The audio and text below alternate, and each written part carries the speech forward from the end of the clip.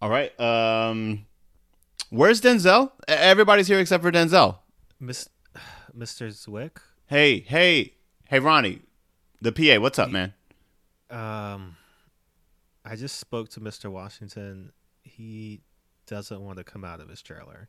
He doesn't want to what? He told me I'm quoting him, so these are not my words. But he said they ain't paying me enough to get my fucking ass whipped all day. What do you mean we're not paying him enough? I mean, he's getting what SAG scale. That's a nice chunk of change. I would relay that information to him, but he seemed very intent to not come out here and get whipped repeatedly. He said maybe 2 takes at most. Maybe well, we have like a whole 2 canisters ready. Oh, we were gonna whip him all afternoon. That seems like I agree with you. That seems probably the best way to go. He seemed, again, to say, this is his words, not mine, that if they want to whip me, they can drag my black ass out of this trailer and do it. Okay. Should we get Mr. Freeman to talk to him again? Mr. Freeman, can you step over here? Morgan. Yes. Hello. Morgan, what are we gonna do? We got Denzel's in the trailer. We're trying to whip him. I mean, Ronnie, tell him, Ronnie. Mr. Freeman, he told me again, quoting Mr. Washington himself. He said, "If they want to whip that other nigga Morgan, they can go ahead." Well, I'll tell you, this other nigga is gonna be in his trailer. I'm so fucked.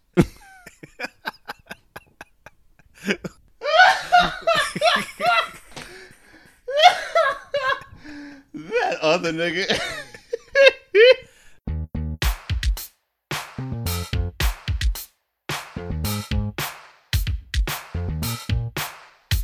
You can't save us. We don't want to be saved. You can't save us. We don't want to be saved. You can't save us. We don't want to be saved. You can't save us. We don't want to be saved. You can't save us.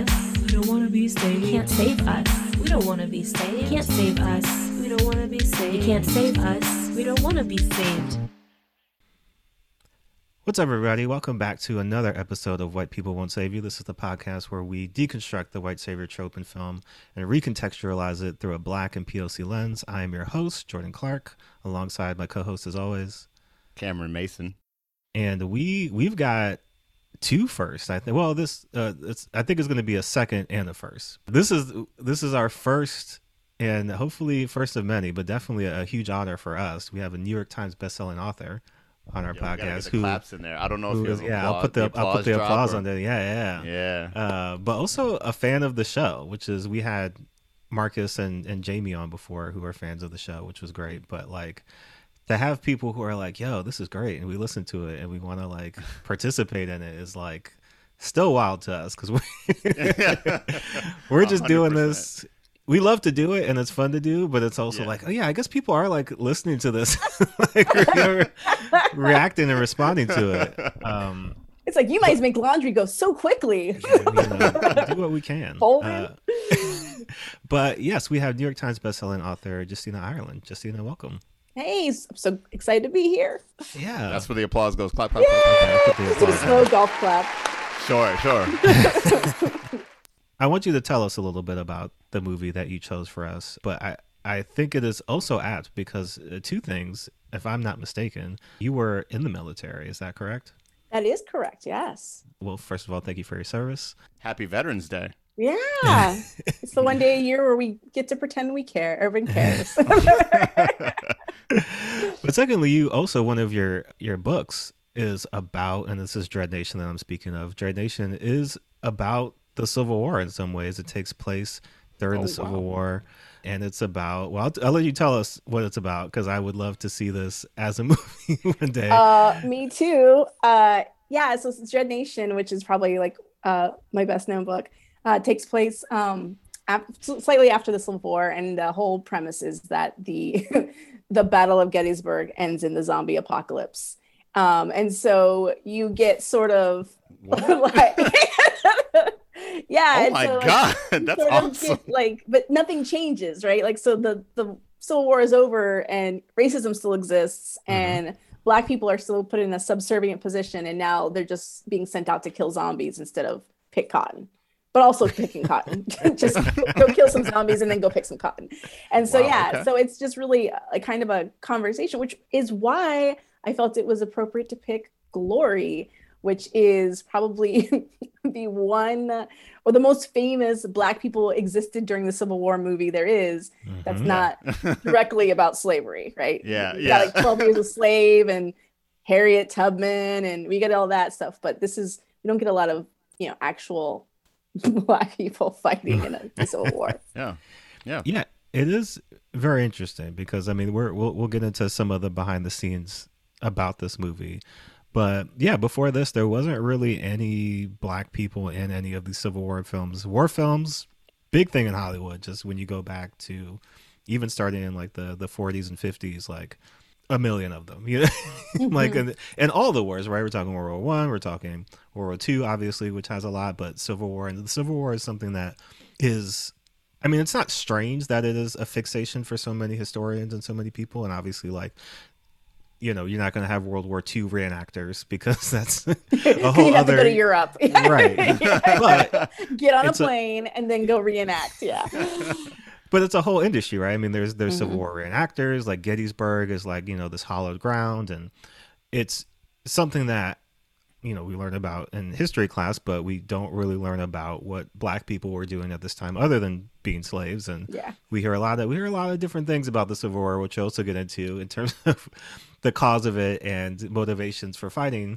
But Glory was a movie that came out in 1989 and really did stand out in that way, in that it was depicting the 54th Regiment, which came down from Massachusetts to fight in the Civil War, which was an all African American regiment. Obviously, there was white people leading the regiment, but it was composed entirely of African American men going to fight in this war that was, really about them fighting literally for their freedom, right? But also, it was kind of a chance to, like, if you were a runaway slave, if you were somebody who had people who were still enslaved down in the South, maybe a little revenge, right? Like maybe a little bit of an opportunity to go and fight back against the people who have oppressed you for all this time. And there's a lot to get into in terms of that as well. But just some specifics about the movie. It's directed by Edward Zwick.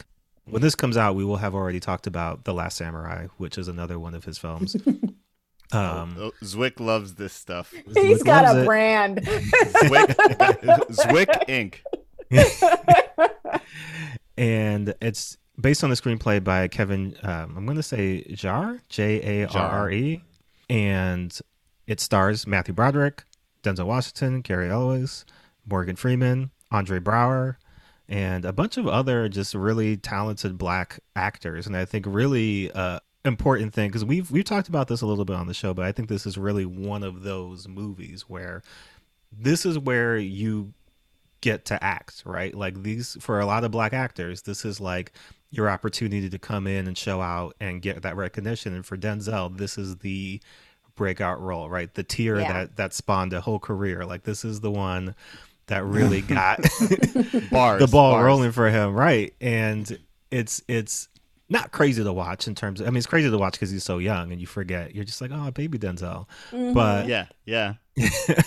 But it's that was like one of my biggest takeaways, honestly, was watching like, oh wow, this is even before like, the Spike movies and before like, him going big, kind of like that. It's like, wow, this is where it came from. This is where he was like cutting his teeth a little bit. Yeah, but even somebody like Andre Braugher, like this is his film debut. Like this is his first film, is Glory. So oh wow, yeah, you have a really wide array of just like really talented Black actors in this film, playing a variety of Black people that we're also going to talk about. But, yeah, Justina, I want to hear a little bit about your experience with this movie, like where you first watched it and kind of those initial impressions for you. Yeah, I remember. So, like, full disclosure, my mom is white, and my white grandmother, loved this movie. and I remember. Do you remember back in the days when Columbia House had the VHS like, so okay, so back in the dark ages when you didn't Oh, have wow. like back in like the late 80s, early 90s, like Columbia House used to have these like flyers where you could order CDs, but they also Mm-hmm. had a movie collection thing, and it was like you'd order like 10 movies to start, and they would like you get them for a penny, and then you get like a movie selection every month, and you could either buy it or reject it or whatever. And I used to remember we went to live with my grandmother in the mid 90s when my parents got divorced. And I just remember every single time it was like a Sunday afternoon, like nothing was happening. My grandmother would be like, let's watch Glory. And it was because Throw she it on. yes, she loved Denzel Washington with an Mm. unhealthy obsession for like a 60 something year old woman. And so His we would, his shirt is either off or open for 40% yes, of this movie. I yes. understand He just, why. and she's just like, and she also loves Morgan Freeman too. We also own Shawshank Redemption.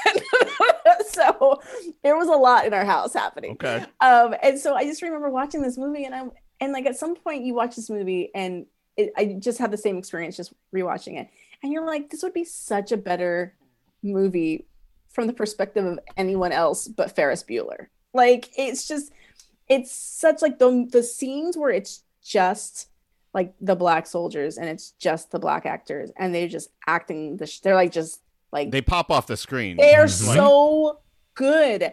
And They're so then good. They here really comes Ferris Bueller and Wesley from The Princess Bride, and you're like, what are. happened? And so that's what like this was like I think one of the first moments where I realized I'm like, there's something wrong with his storytelling, but I didn't have the words to articulate what that was. And now, like as an adult and as somebody who's like lived in the world and thought about things, it's really because this isn't really Robert what's his face's story. It's the Mhm. story of these men who are in this regiment who are going to give everything for this promise of freedom, and it's so buried under this like this tale of white saviorism that it kind of like makes the movie less good. I mean, it does make the movie less good. It really kind of takes away, like there's just, it's almost jarring when you watch the movie and you're going from these scenes where they're in the camp and they're in the tent and they're just interacting with one another and they're all from very different places. And then next thing you know, you're like in the officers' mess with the white guys and you're like, okay, like what am I getting out of this? And like What's funny about that almost is, sorry to interrupt. So no, sorry. no. But I think what's funny about that specifically is like all the scenes with the white men are the scenes where the plot really advances, like the plot, or like or when they get a mission, or it's usually like those scenes are usually to explain that part, and like when you are juxtaposed with the scenes of the black men, and those scenes aren't necessarily about the plot more so, they're about character. And and that's why they're so good, because the richness of their characters comes out, whereas the little sameness going on in the other scenes where the plot is just being forwarded. It's very interesting you point that out. I mostly just wanted to know, like, how do you feel when you're like, yeah, the guy who's in charge of us volunteered us for the most dangerous mission there is in this. Yep. Like, Ain't we don't that how get it goes? right. Like, I mean, like I know we're like it's like the end of the movie, but literally he's like, yeah, this is gonna be a suicide mission. My guys can do this. We can do this. Yeah, And just it's JD like, got it. we got it. And it's like, do we? Like, they didn't have shoes 6 months ago. Like, like let them like just live their lives for a little while. So yeah. Well, just a few facts before Cameron is going to attempt our vaunted 5 minutes of white Throw bullshit. me right under the bus. Like the bus was coming. He was like, "Hey, Cameron, what?" I promise you that one day we're going to get it. We are. And then, like, middle school teacher style, we're going to have a pizza party. Like, we're going to celebrate, you know? I want the thinnest slice. Well, and then we'll watch Glory. That's the man. prize. Pizza party and Glory. Good, So pizza party glory. Sweet. I'm down with that. yeah, last two things. So it comes out in 1989, and it has a budget of 18 million, and it goes on to gross 27 million at the box office. So fairly successful. Not like a smash box office hit, but this is like They made a their money very- back. Yeah, definitely. And, it goes on to win a couple of awards. It wins Best Actor in a Supporting Role for Denzel, right? And then it wins Best Cinematography and Best Sound. It's also nominated for Best Film Editing and Best Art Direction. So, it's a very celebrated film, not only in the halls of war films, but also just in general. Like, the reception was good. And obviously, Justina's grandmother loved it. My grandma loved it. Thought it was fantastic. He's like, it's amazing. Pinnacle achievement.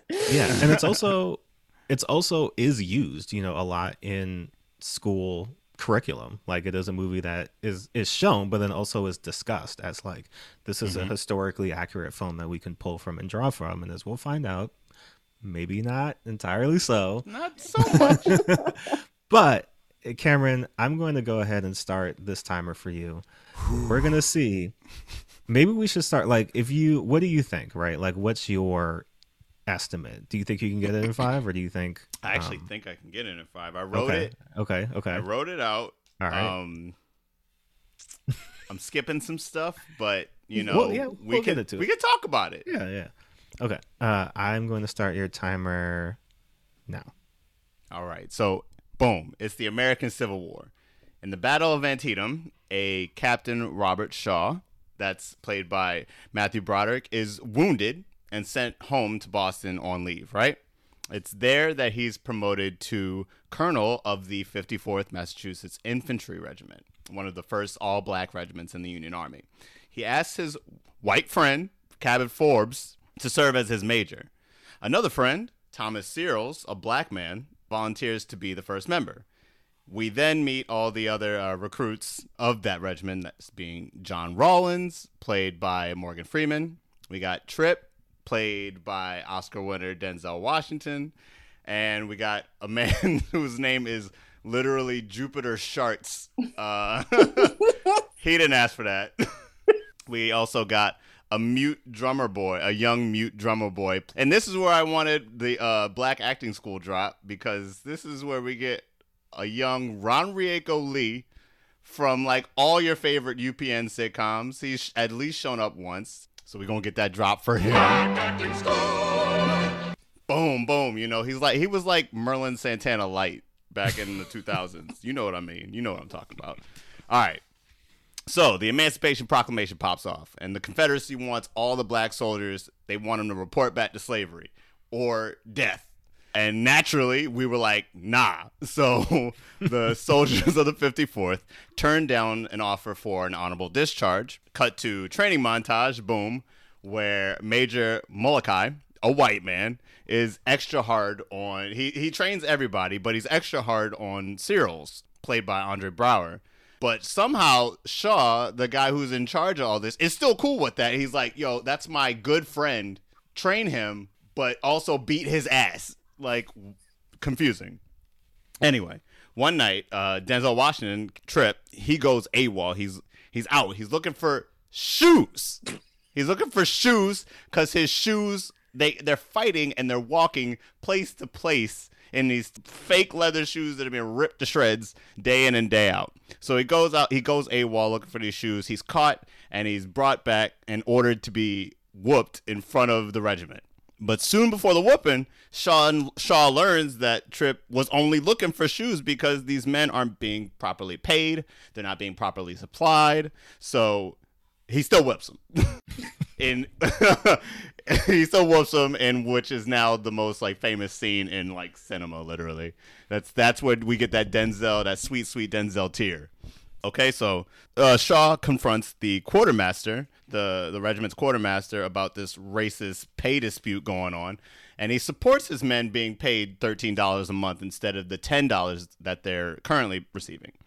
The men are then given vouchers. They're given pay vouchers instead, but Trip is like, again, nah, and rips that shit up. And Shaw also rips that shit up in front of the men of the regiment, and the regiment rips that shit up too. Fuck that. So the 54th are completing their training, right? They're finally transferred to an actual battle in South Carolina to serve under a General Charles Harker. On their way, they're rerouted to Georgia, and they're told to sack and burn the city of Darien, which is like a menial task compared to like actually fighting in the war that's actually happening. Shaw refuses this but then he like reluctantly agrees because he's threatened with a court-martial. So the Black Regiment is stuck doing all these menial duties. They sack the city. They're doing more menial duties until Shaw finds a way to blackmail Harker for his like shady dealings and uncouth behavior regarding the 54th. And he finally gets them a combat mission in the Battle of James Island in South Carolina. It's there that they actually managed to hold the Confederacy back and win the day. And not really win the day, but we'll get to that. But Searles is wounded in battle. Andre Braugher's wounded in battle. It's not looking good for your boy. Trip runs in. He's like, boom, I got you. He saves him. And actually, Shaw regards him for saving Searles by giving him like the honor of bearing the regiment's flag in battle. But Trip, your boy, he's out here again. He's like, nah, I'm not with the shits. Because even if they do win the Civil War, it's his opinion that things aren't going to look much better for the slaves. Either way, he's kind of a like hard, bullheaded kind of guy. So then General George Strong comes in and he tells Shaw of a major campaign to secure Charleston Harbor in South Carolina. And the approach is actually along an open strip of beach that leads up to the fort. And this is where they could possibly make a major stop of Confederate efforts. All right, so after a night of emotional speeches from the men of the 54th, another wonderful, rousing scene, they charge the fort at dusk as the sun is setting, and upon charging the beach, they are pinned at the fort walls. Shaw is killed in battle, like, off the rip. He's out. It's not looking good for your boy. He's out. But the 54th charges on Morgan Freeman and dude from Princess Bride. They charge on. And Rowlands and Forbes, yes, they take charge. The morning after the battle, we find that the men of the 54th have all been killed, and the Unions, as well as the rest of the Union soldiers there, black and white alike, they are buried in a mass grave. They were not able to stop the Confederates there that day, but this was the first instance. This movie is ending on a note that it's the first instance of blacks being accepted into the U.S. Army to fight alongside whites. And President Lincoln goes on record to say that the 54th helped turn the tide of the Civil War. End of movie. Roll credits. How'd I do? I'm going to deduct you did a great job. I'm going to deduct about 10 seconds because we had a slight detour for black acting school. We did. We had to. What's your guess, Cameron? I'm saying 5:50. 6 minutes and 39 seconds. Damn! Next time, Gadget. Close. Next time. We're inching ever closer. I think I'm the worst offender. Gonna get I'm the there. one. Yeah, I usually go on for like 10 minutes. So you're Well, because I do mad deviations, but I just want to. This movie does get straight to the point, though. These scenes are like kind of laser focused, and I do appreciate that. Right. That's what makes the movie a really great watch, honestly. Mm-hmm. So all of that, right? all of that happened. All of that happened. Plus some more. Right. And I think I come back to this was my first time watching this movie. And each time that Matthew Broderick was on screen, I was just like, why is this happening? Why is this movie about him? And I know why. I know why it's about him, right? And we'll talk a little bit later about we could definitely. I think we're all going to talk about that at the same time. But it is just it's jarring because not only, again, you got Denzel Washington, you've got Andre Braugher, you got Morgan Freeman, you got, just this movie's got people on deck. Yeah, just a lot of just incredibly talented actors. And it's not that Matthew Broderick is not, right? And it's not that Cary Elwes is not, but it's more just like his character is not interesting, right? And I don't know if that is how the movie made it or how history actually was or any of those other things, but like he himself, every time he's on screen, it's just either like lamenting his position and like what he has to do, or B, him saying, I've got to be tougher and harder on these men to make sure that they don't, because he's having PTSD, back to the battle at Antietam. Right, where he in a great scene, the movie begins with somebody's head exploding, right? Yeah, out the gate. But he also, it's like the third shot of the movie is fully a man's head going Hit. boom from behind. Cannon. But then he I know, also, this right? was just, I don't know. I guess war was different. I have no explanation for what's happening. I'm built different. But It's- he's slowly leading a group of men as he walks forward, as people are shooting at them, cannons You make a at wild them. decision. They're not returning fire. They're just walking. They're just continuing to walk, and then people just start getting laid out left and right. And then at some point, I guess they decide that they should fight back. And by that time, Matthew Broderick just gets blown up, and he's just out the fight within a matter of minutes. You know what I mean? But let's talk about how he's out the fight. He literally gets a little bit of shrapnel in his neck, and he's like, "Nah, I'm just gonna lay here." Yeah. No, Like, I once I'm good. played a game, but I know how he feels. I once played a game of basketball, tried to go for the rim a little too high, messed up, slipped, fell on my back, and I was definitely in the same situation. Not shrapnel, but Yeah. definitely Just just like- just leave me here. Just leave I me hope here. the rest of the game you were just there, and people were Don't just touch playing me. around. Don't touch me. Don't touch me. Just run around. Just don't run dunk around here. You're good. Just don't dunk. But so he's bad at. I mean, the movie's telling me he's bad at war. I don't He know feels if that was. upwards. He feels upwards. Literally He until gets his promoted. death. Yes. Literally until his death, bro. Because he's just continuously, and there's a whole bunch of stuff where he's just like, well, if you don't do what I say, I'm gonna tell my dad on you, and dad's gonna call the president, and all this other stuff, and you're just like, okay. I wish. Even so much to the point where, right, like this may have been my favorite scene of the movie, but also just the most wild thing in context is he goes through the whole fight. He comes back. They're at this party at, I guess, his house, and he goes over to his father, who's talking with the governor of Massachusetts, and his father's just like, "Oh, have you met Frederick Douglass?" Who's just there.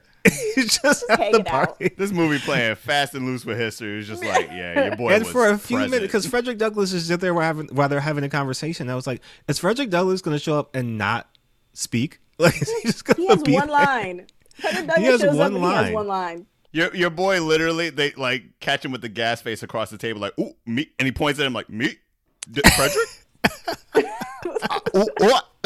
I would like to hear everybody else's opinion about it, because it is just it is disorienting to go from these conversations in that tent, right, between all of them, between these scenes where you're watching Andre Braugher kind of struggle in his time in the military, between just the scenes of all the men kind of like grappling with the situation. I mean, obviously like the tear, right? Like there's all these amazing things happening around, and then we're constantly just thrust back to watching Matthew Broderick like try to get them shoes, or just like things that are just like, this is not.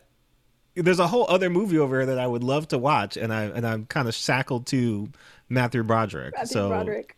I'm led back to a joke on The Simpsons where they get a puppy, and then the other dog they're like, oh, look at the cute puppy, and then oh no, sorry, it's a sheep on a farm, and they're like, oh, what a cute sheep, and there's like even smaller, cuter sheep, and they're like, oh, smaller, cuter sheep, but then the other sheep comes back, he's like, but what about me? And Homer just like, out of the way, fatty.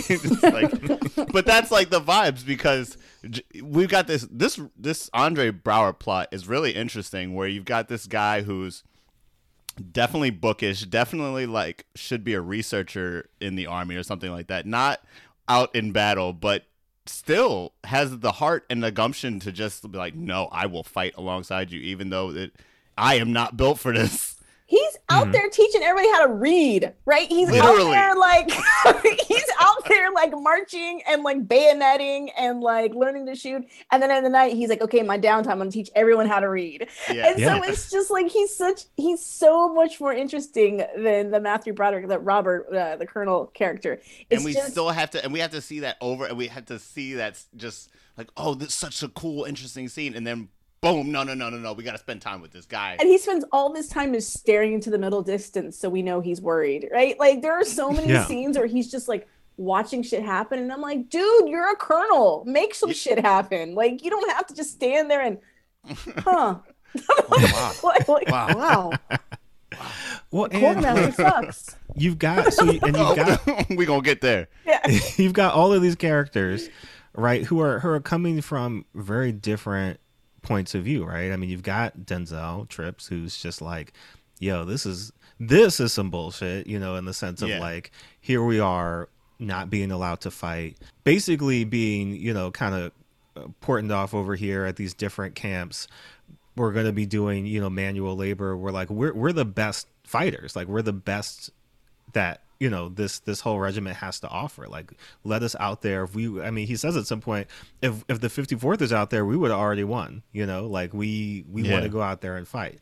His story in general is very compelling, just in terms of being an ex-slave who's now making his way to Massachusetts and looking to go back, right? Which is like, there's a part where they're basically like, oh, this just in from the government, if you get caught, you're gonna be a slave again. We're coming to find you. Yeah, and we heard you left. We coming for that ass. Right. And then also, I guess, you know, if any white soldier is caught with them or caught leading them, they will also be, you know, killed. Mm-hmm. But then you've got Andre Braugher's character, right, who is a free man, an educated man. He's coming down from Massachusetts. He's childhood friends with Robert, and, you know, his kind of dynamic of, oh, you know, like Denzel says to him when they first get into the tent, like, oh, you thought it was this way, right? Like, you thought the white people were going to treat you special or different because you were friends, you know, back in Massachusetts. But now you're seeing how it really is. Like, now this is welcome to the reality that the rest of us have had to live in. And he is kind of having those moments of like, not only is you know, Robert not talking to me or treating me differently, but like, you've got this terrible drill sergeant who's like picking on me specifically beating me, you know, like, it's especially demeaning for him because he's being singled out amongst all these other people to be like publicly, you know, beaten and disciplined. And Robert's over there just like, I don't know what you want me to do, dog. Like, be a better soldier or something. He straight up told, yo, oh, if you want to speak to me, you need permission first. You need to put in a request. He's like, I need that in written.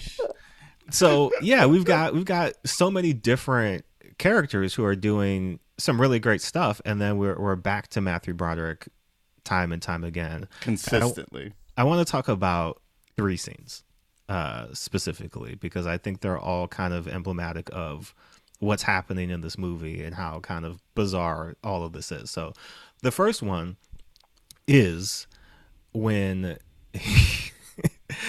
well, it's kind of like a 2-part situation, right? Because you've got this situation where Trips is, you know, telling people, oh yeah, you know, like there's this woman over here and she's like giving out free meals, and if we go over there we can get this food and like maybe get some shoes and like some other stuff. And so he deserts and goes to get the shoes, right? And that's where the famous tear scene comes in. We don't ever really have to dance around it. So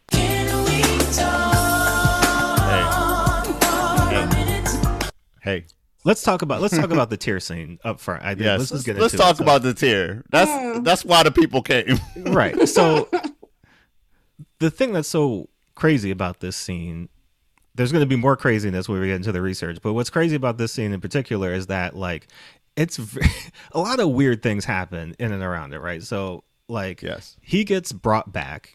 They're going over to like discipline him, right? So like the Irish drill sergeant is like, you know what we got to do, right? We got to beat his ass. Like, he's got the flog ready to go. Like, he's ready to get into this. And so, you know, Robert is kind of like, he's hesitant to get into it, but he's also kind of like, well, this is kind of what we got to do, right? But Cabot is like orders. I don't make the rules. Yeah, I don't make the rules. Except you do. Right. And so Cabot's kind of looking at him like, bruh, you know what this is? Like, you know what's about that? You're about to whip a black man in front of all these other black men. Yeah. What do you think is going to happen? And then for doing something that you would probably approve, honestly. Right. So what I want to know from both of you is like, at a certain point, Carrie Owens goes into like some kind of like slave dialect. Yeah, he's like, okay, massa, I'll be over here just waiting for you. And I'm like, what happened? What movie am I watching? Do you think, how long do you think he practiced that He's before? British. He probably practiced it for months. Yeah, he had to. There was no way to like, oh, I'm gonna wing it today.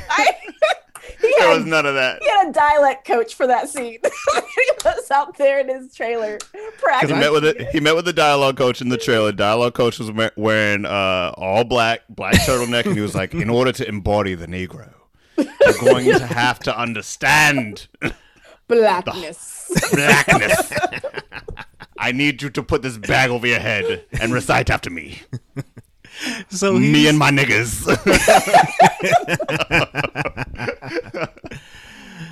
Oh boy! So he's doing that, right? And that does not sway Matthew Broderick at all. He's just like, bruh, like this is what Also, it this is on the same day of shooting, probably, by the way. Yeah. This is on the same day of shooting. Like, Denzel is like, all right, I'm gonna have to get whooped on screen. Like, this is gonna be iconic. And meanwhile, your boy Wesley is like, okay, me and my niggas. Me and my niggas.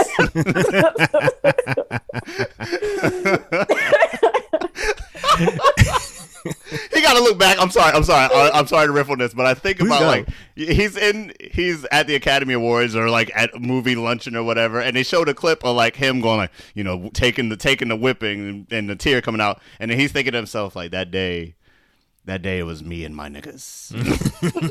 That day it was me and them. I'll always against remember. the world. I'll always remember. So all of that is happening in Carrio's head, right? He's thinking about all that, and then like Denzel getting whipped, like he's looking right at Robert, right? He's just like, you ain't even man enough to do this yourself. You're gonna have somebody else whip me, right? There is actually that they give screen time to that to make sure that he knows that he's passing off the whip. Yeah, that's on purpose. But then afterwards, like he comes up to Morgan Freeman and he's like, "So that looked bad, right? Was that bad? Like maybe can you talk to them for me about? Do they like me? Do they like me anymore?" He's just he's real insecure about it. And Morgan Freeman, of course, is just like, I'm gonna ride for you for some reason in this situation, and takes him in to go see Denzel and just takes off his shoe, and you see like his fucked up foot, and it's like this moment of recognition that like, oh, by the way, good makeup on the fucked up foot. Like, right. I was worried, but he's just like, oh yeah, I wanted to barf for sure. Good makeup on that shit. Jesus, get those buttons realistic. Like that. God damn. But he's like, oh, they don't have shoes, and I'm like, dude, you are in charge of this regiment. How do you not know that your soldiers do not have proper shoes? This isn't day two. This is like literally your job. You've been there for months with these people that you've been marching around. How do you not know they don't have any shoes? So then he goes in to like the requisitions, I guess, and he's just like, yo, I need shoes now, right? Like, give me them shoes, come off them shoes. And the next day, they're riding down the street and they're passing out shoes to the kids, passing out shoes, like playing Kendrick Lamar out of the carriage. He's Wesley and New Jack. He's got the shoes for everybody. Free shoe day. And then they're just like, oh, we good. We got shoes now. All right. Like, we're they back. do kind of like shut up about it after that. We're back on the team. So, but that's a moment of Robert, like, being totally oblivious to everything, right? Oblivious in terms of whipping a black man in front of all these other black men. Being oblivious. But also, you missed the part where they pull back his shirt to whip him, and he's got these scars from all the times he's been whipped before, and he's just like, "Oh, damn! Well, we're still gonna whip you." Like, they rip off his shirt, and they're like, this river of scars down his back, and he looks at him like, "Fam, what you gonna do? What you think? You gonna leave a mark?" Yeah, he's like. And he's like, all right, yeah, on with it. Yeah, he's just like, whatever, dog. We're gonna do this, yeah. Yeah.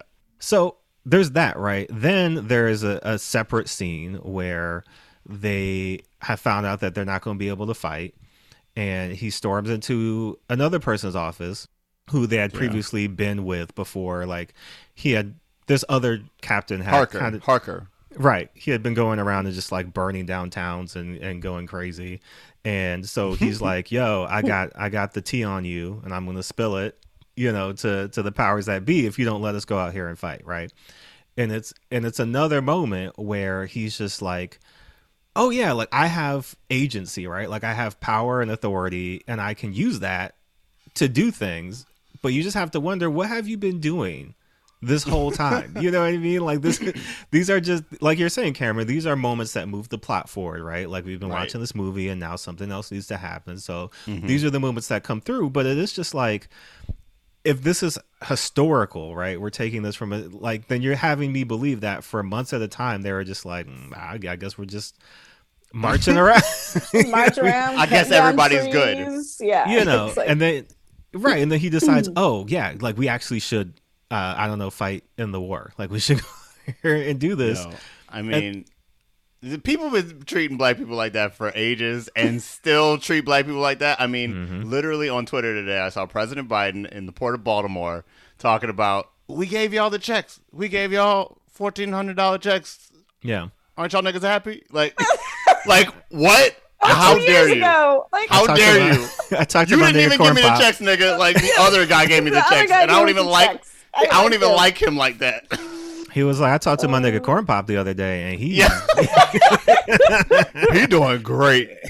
He loves it. I don't know what y'all doing out here. I don't know what y'all doing with that $1,400. Well, y'all still got it, right? Speaking of money, though, then there's the scene where they learn that they're not going to get the $13 that the other soldiers are getting. They're the gonna pay get vouchers. 10. And Denzel's like, fuck that.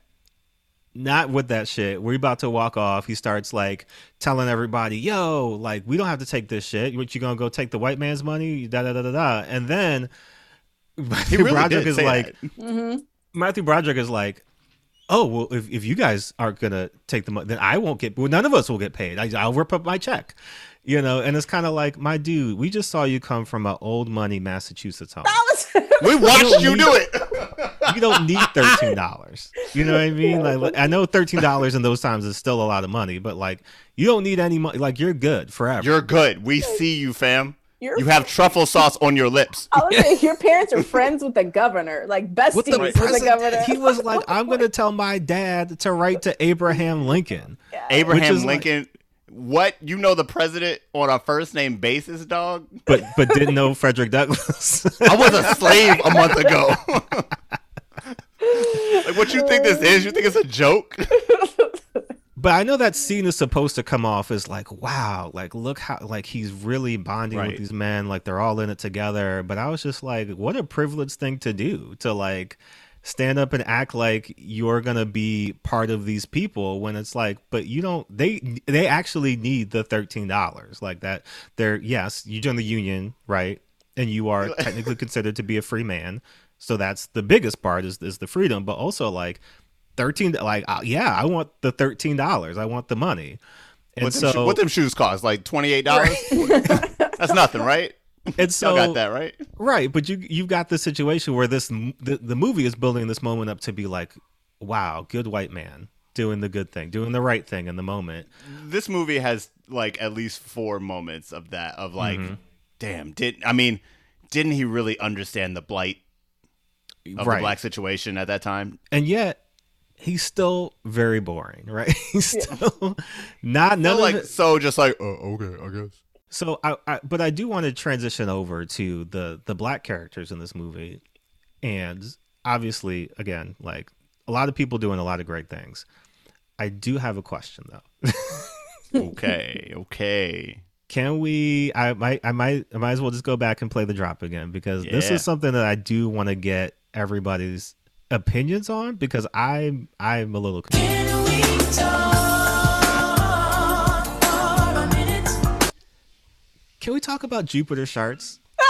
First of all, oh my God, his name is Jupiter Sharks, and I don't know who did that to him. Well, we know who did that to them. We know who did it to him. His name was Lincoln Kirstein and Peter Boucard and Kevin Jarre. Because I I don't know what random Negro name generator from the 1800s they put it. Or it was Mama and Daddy Sharts. I mean, I don't know. Like, I don't know. I mean, I have not looked up if Sharts is even like a name, you know, that like is for, because there's a lot of, you hear people's last names and you're like, that's not a real name, but you're like, oh, I guess it is. Like, I guess that is your last name. What? But yes, my son's name is Bort for the Simpsons fans out there. But Sharts, plural, Sharts. Sharts, plural. Yeah, I'm just like, I don't understand what he was supposed to be representing or doing in this movie, and I would like to hear your opinion, because to me, it feels like they're trying to represent, I guess, all of blackness in a way that's very strange, because you've got Andre Braugher, who's like the learned, free black man who like never has experienced, I guess, adversity. I don't really know. Like, it seemed like he was coming from a completely different world in which, you know, it was weird because they were trying to, it seems like they were saying like, if you were a free man, then it was great. And like, you never knew racism, which not true, but okay. Yeah. You got him. You got ex-slave Denzel, right? Who's coming in. He's coming in hot. He's got all the opinions. He's not down with any of the shit that the white people are trying to do. You've got Morgan Freeman, who I guess is supposed to be like the wizened older member of the group, who's like seen some things. It's not really made clear, but I believe he was a free man. I think so, because he's a grave digger at Antietam. So yeah, I'm guessing free-ish. What and who is Jupiter? Like, what is he supposed to represent? Because he is not quite hitting minstrel notes, but he's doing things that I'm just like, he's kind of like a weird cowardly, like when they're doing the scene where, you know, he's taking aim with the gun for the first time, and then Matthew Broderick comes in behind him and pulls out the pistol and starts shooting as like like you don't know what war is, like you're not ready for this. Three times in a minute. Yeah. But he's doing a lot of like minstrel type cowardly Negro, like, well, he also got the stutter, right? Like he has, like, they give him the stutter, and so I think he's supposed to, and he's like, you know, he's the one who comes up to Cyril Thomas and is like, are you reading a book? Does it have pictures?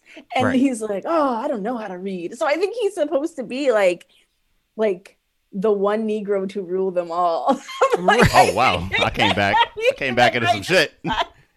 We still talk about Jupiter, like what Jupiter. Yes. Okay, I'm back with Jupiter Sharts, because he's the least deep character, right? It's like he's slow, and he's like, I'm gonna die. Like when they're giving their testimonies at the end, and he's like, I might die tomorrow, but I'll have God in one hand and my rifle in the other. And we're like, all right, he's a little slow. He's not the sharpest, but he definitely, we get him all the time. He's always there. Mm-hmm. And I feel like he's the black character they wanted to cast.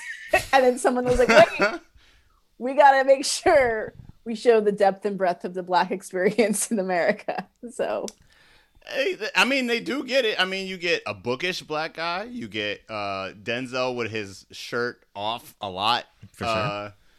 And angry. Like repeatedly, and angry, but also emotional. Right. And you got your boy Jupiter Sharts, who's just fun. Is he comic relief? Like, is that? Am I supposed to take it like that? It feels like comic relief, even when they're trying to investigate the fact that he's a little slow, he's a little off. Right. But it feels like it's only in the movie to be comic relief, to lighten the moment a bit. Do we need comic relief in a Civil War movie though? Like, we don't. We fucking don't. They tried to make me laugh with his name. They tried to make me laugh when he spoke, and I really didn't laugh.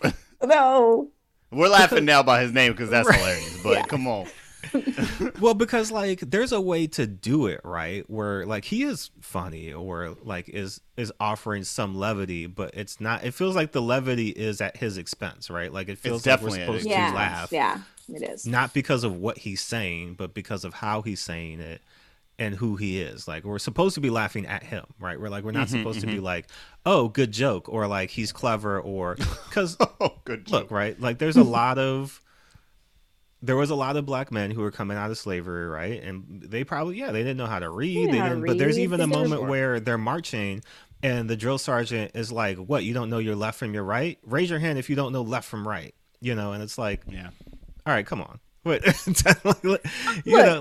real talk. When I went to basic training, there were a lot of people in my platoon who didn't know their left from their right, and they did not escape slavery. Like they Nope. they escaped Iowa. So like, I feel like that whole scene, I was just like, what is happening with him? Yeah, that was the character. I was like, I want to love him, but I feel like it's a trap. I feel like it's a trap. It's gonna make me feel a type of way later. Yeah. I'm There's like, some- oh. there's something in there that I was like, I don't know if I trust this.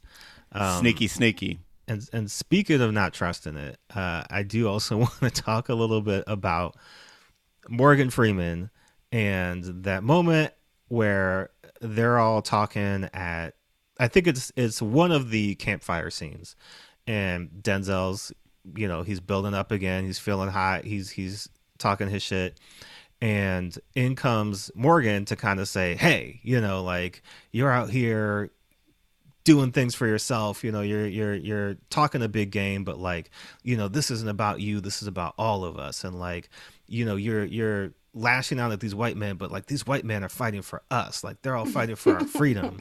And I was like, okay, wait a minute, time out. I was like, because I just feel like, I don't know what it is. We talked about this before with Amistad. Like, I don't know what it is about Morgan in these movies specifically, but he's always kind of set up to play A, magical Negro, but B, also like apologist in some way that's very strange. And like, Bro, there's a reason why he was cast in Driving Miss Daisy. There's a reason for these things, man. yeah, and like, there's some things we could say, but I'm curious about, again, like what because his character is almost like exceptional Negro, right? Like he gets the billing, he gets to be, the regiment captain, and he gets to like kind of be the one that they all just automatically respect because he's an older man, I guess. And like, there's a few different scenes where he is kind of shown to be like, he's got it, right? Like he's the, out of all of them, he's the one that's like, yeah, I'm a soldier, like I know how to do this in a way that none of these other, people are picking up. And I've kind of got this wisdom and this foresight, even so much that I am like telling Matthew Broderick, like, how I'm the in-between, right? Like when he needs to speak to the regiment, instead of doing it himself, he gets me to go and talk to them and kind of smooth things over instead of actually like, I don't know, apologizing for all of that shit. Anyways, I just looked it up because you brought up Driving Miss Daisy. Driving Miss Daisy and Glory actually both came out in 1989. oh boy, he's What? doing some Your, work. your boy was just like the face of He's doing some like work. black apology for white foolishness. Yeah, Just in 1 year. A whole year. Like back to back. all his for your consideration ads in Variety were like, you can trust me. Just this big old face, and just underneath it, thumbs up, big old grin. You can trust me. Well, because even then, like, I love you, Morgan Freeman. I'm sorry. I would love to work. I'm an actor. I would love to work with you. in the scene where it's some kind of weird revival that they're having before they go off to fight the final battle around the campfire. Yeah, Testifying. They're testifying. Yeah. The rousing speeches. Yeah, that Morgan Freeman, he was doing that soul clap. Like he was adding extra claps to that clap. He was not. I remember. Oh my god, I remember watching that part of the movie, and I'm just like, your boy is feeling it. He's in it. Like he dug deep. He was like, I'm gonna let it come out. He was. Shoulders got into it. He was having those flashbacks for sure. It's definitely a little like you could tell. I don't know if it's his character or it's him, because there's a little bit of like, I don't this foolishness, no. And then, but then like as the soul creeps into him, he's just like, I'm like, bro, Oh man.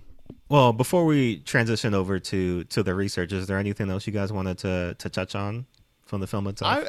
I think I want to say, just like before we fully rip it, Okay.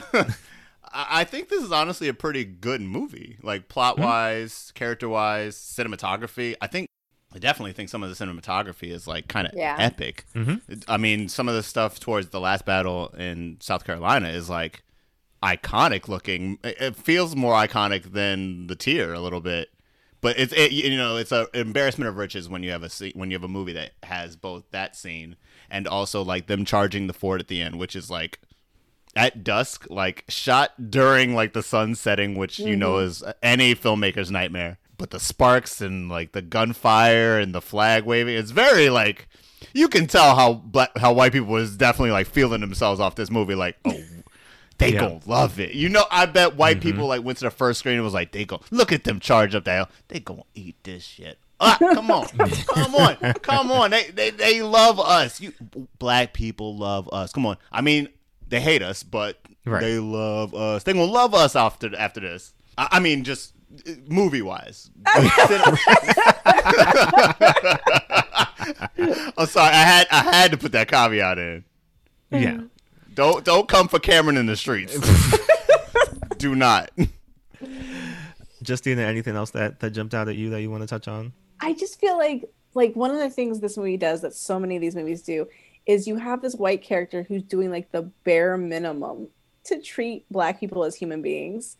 And it becomes like this blown out, like, look at this great person. Look how amazing they are. And that's what I kept coming back to, because it's like all the stuff, all the plot beats we got with the white officers in the mess, we could have had back in camp. We could have had it from the them talking amongst themselves, or from Morgan Freeman when he's the sergeant major coming down and telling them, hey, this is what we're going to happen tomorrow, or we got volunteered for the shittiest part of this battle. We're going to take it the middle on the beach with no cover, but it's going to be great, right?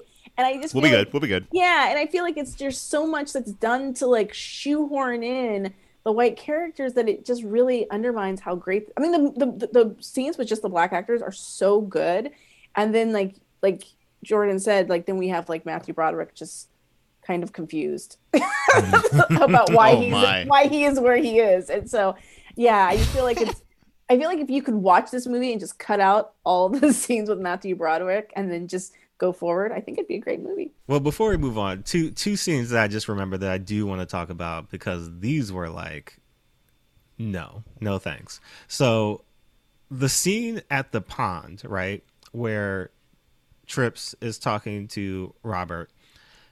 Robert walks over to him and says, this is his opening line, Trips, isn't it? You have not spoken to this man this whole time. You watched him get whipped, and this is the first conversation you're having with him forever. You've never spoken. You just you're confirming his name to him as you walk over. Like that was so wild to me. When he said that, I was like, hold on a minute. Like, you're telling me that they've never, and I went back and I was like, yeah, I guess they never speak until this very moment right here. But it's just like, even in a casual, you know what I mean? Like, I understand that you're a captain of this regiment. There's a lot of men here. You're doing a lot of things. At a certain point in time, though, did you just not see him? Right? And like just have a general, just like a, hey, I'm. Yeah, no. It took you getting whipped in front of everyone to be like, hey, fam, I know Colonel Wallen, but I wanted to come over here and just shake your hand, bro. Like, that was crazy. And the second crazy, and this, of course, they had to have this in this movie. They're going off to fight in this final battle. Earlier in the movie, they almost got into this huge confrontation with this white regiment that was marching in the other direction. Yeah. That same regiment is there with them. And who starts clapping? Oh, yeah. Like those white soldiers who was calling them all kinds of nigger and all kinds of other shit in the beginning of the movie. And now they're just like, give them hell. Like, go 54. Hey, you're going to die. Yeah. But y'all gonna die. Yeah, y'all gonna die, brave. but hey. So brave. Look, y'all brave. Y'all braver than me. Braver than me. And I was just like, come on, fam. Like, we're really going to do this? Like, this is completely unnecessary. We don't need to redeem these white people at all. They could have just it's the same. Hey, it's the same thing that all of these movies are doing. Cool Runnings did it. Yo, the Netherlands team called these motherfuckers Jamaica like it was nigger. It was like, Jamaica, right. You dirty Jamaica. And then at the end of the movie, when they're like carrying the sled to the finish line, who's there at the finish line but the Netherlands? Like, I called you nigga 30 minutes ago, but get these slow claps going for these guys. Let's get a beer later. Give it up for the Jamaican team. And it is another incident in these movies where like one white person has one like significant relationship with one, or in this case, a group of black people. And it's played as if something happened, right? Like there was a significant change in American perception that after this, like, because Matthew Broderick, who dies, so he doesn't even like he live doesn't on even get to he's dead, and but it's like, but like this bond, is emblematic. He once shared a loving bond with several black men, right? And it's like on his tombstone. But and he even knew one of their names. In parentheses. Here lies Robert Shaw. He once loved some black men. He even knew some of their names. It's a long epitaph, but that's what that's what your boy lived for. He lived for it. It is true. It is true, though. You're right. I mean, these movies wouldn't even like. It's funny because they continue to exist. Like they once stopped racism.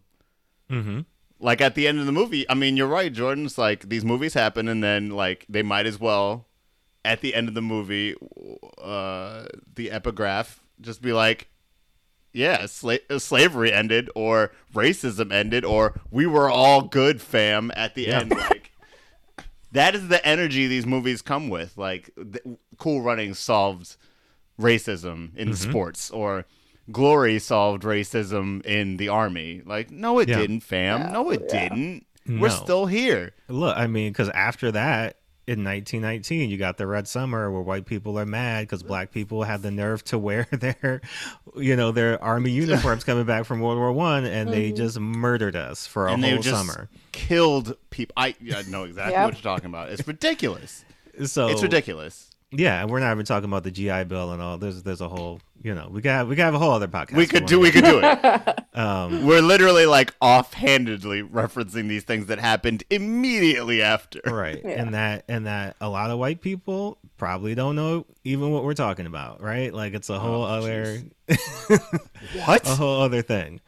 Let's transition into the research for this episode, and I'm gonna apologize up front for everybody, because I should have had this drop day one. It took me how many episodes to get here, but this will be a staple from now on, because it is one that like it's evergreen for all of these movies. So this is everybody else's first time hearing this, but I've been jamming to it all week. Why the fuck you lying? Why you always lying? Oh my god. Stop fucking lying. Stop fucking lying. Stop. I mean, I've been saying it in episode after episode. Be like, yo, stop pissing on my head and telling me it's rain, dog. Like, I see you. Also, nice job. I think there was 2 years of my life where I was saying, oh my god. Just two people randomly. I love that shit. But let's talk about all of the wildness of this movie, and I think we have to begin with the Civil War itself, right? And so I'm gonna talk about a few things, because when you think about how this is framed and how a lot of Civil War movies are framed and anything about the Civil War, what we're talking about is, and this is what we're taught in school, right? There was the Union, which was like this civilized, moral group of people who are like, wow, slavery, it's awful, it's terrible, it's got to go, got to do something about it. And then you've got the South, who is like, slavery forever, like, fuck all y'all, like, we want slaves until the end of time, and ain't shit that we're gonna fight you over it, come down here and fight us over our slaves, right? And the reality is that that was actually the energy of the South. Like, I'm going to read a quote in a minute where it's just like, yeah, for sure. Like that's why they wanted to fight. But when you hear about the Civil War, right, like it is framed in this way where there was a moral side and an unjust side, right? When the reality is that a lot of the white people in the North, and we talked about this with Amistad, right? Even the abolitionists, sure, slavery, terrible, awful. Let's do away with it.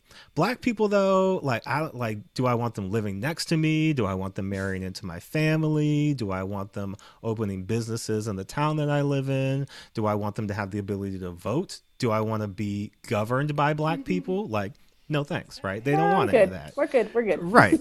And so the framing of the Civil War as if it was being fought to free Black people and then bring us into America as full and equal citizens, that's cap. That's all a lie. Like, none of that, cap. Right? And so you see Robert in this movie, right? Like, he's the son of abolitionists, and he's kind of framed as like this open-minded. He's got a Black friend since childhood, right? Like, he's grown up around Black people, and he's kind of painted and framed as this like very open-minded liberal, like super progressive for the time, right? Like he's like doing all this for all the Black people, doesn't mind having a Black regiment. Like, they offer it to him, he's like, I'll take that, let's do it. But when you think about what it actually was, and we'll talk a little bit about the real Robert Shaw too in just a second, like, it was not that. So let me give you a little bit.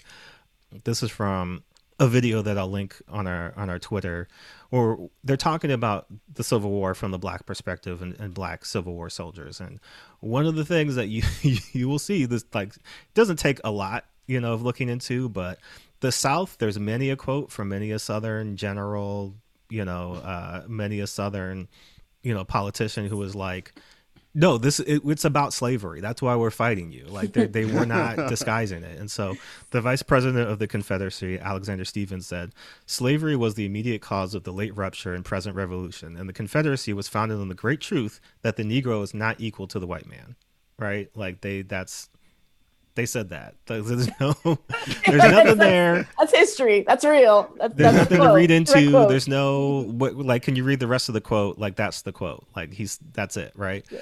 And so the real Robert Shaw was the son of abolitionists, right? And he was part of this regiment. He was given control of this regiment. But when he was initially offered this regiment, right, he was like, nah, no thanks. I don't want to do that. And it took some convincing, and it took a couple of months for him to come around. Like, his father and his mother went down to Virginia where he was stationed to talk to him. And even then he was kind of like, I don't know, this doesn't seem like a great idea. So there's a podcast called Based on a True Story, which I think is going to be very helpful to us going forward. But they were talking to Gregory J.W. Irwin, who is a historian, but was also the historical consultant on this movie, right? So he was like giving a lot of behind the scenes information, but also just clarifying certain things about the movie. And the basis of this movie is Robert Shaw's letters, right? So much of it, you get like some narration throughout, like they're pulling directly from the letters.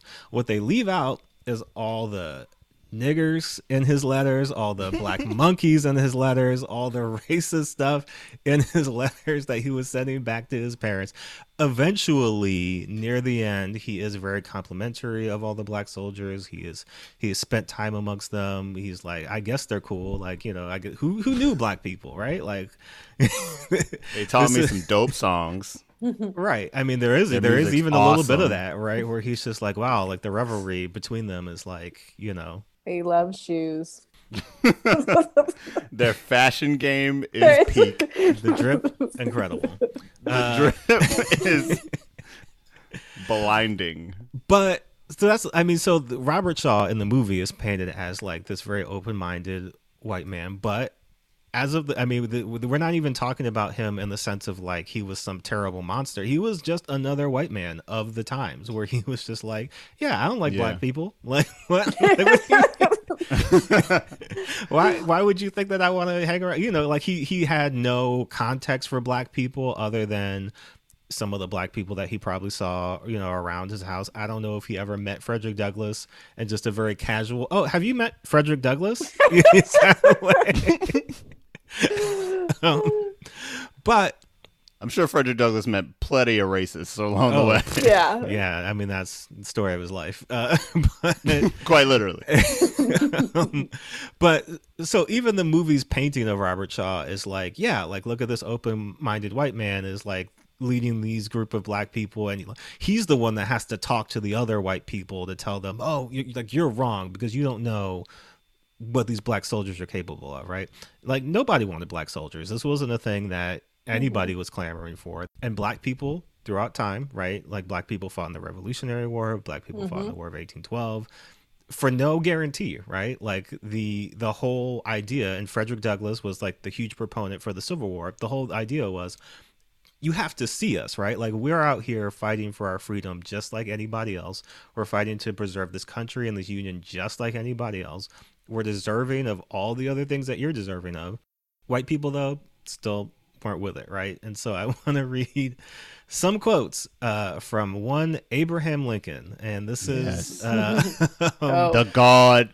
This is something. If you wait. have not read the 1619 Project yet, like, you absolutely need to go and read it and check it out. But this is from Nicole Hannah Jones. This is from her initial essay in the project, and she's talking about Civil War is going on, and Lincoln can't get white people to sign up, right? Like, he's having a hard time getting people to enlist. Like, they're having to have drafts to get people to come in because everybody assumed the war would be over in a matter of weeks. It went on much longer than that, a couple of years. And so at this point, he's kind of losing the steam behind the Union, and they're having these like thoughts and considerations about the Emancipation Proclamation, right? Like, they're like, yo, we gotta do something to really strike a real blow against the South, and this is kind of the plan, right? And so at the time, he's meeting with Frederick Douglass, constantly. Frederick Douglass is always in his ear trying to tell him, like, this is what we should do.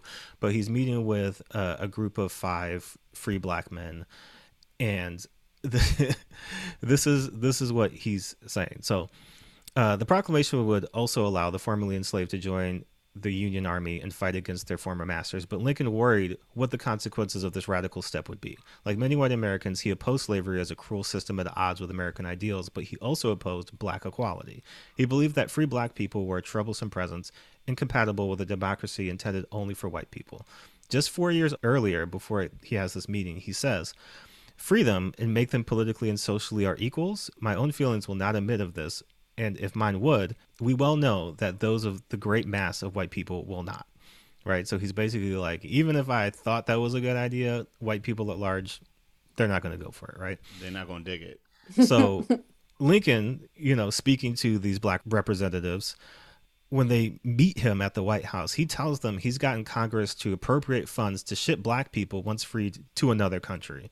He goes on to say, "Why should we leave this country? This is perhaps the first question for your consideration. You and we are of different races. Your race suffer very greatly, many of them, by living among us, while ours suffers greatly from your presence. In a word, we suffer on each side. Although many men engaged on the other side do not care for you one way or the other, without the institution of slavery and the colored race as a basis, the war could not have an existence. It is better for us both, therefore, to be separated." Right?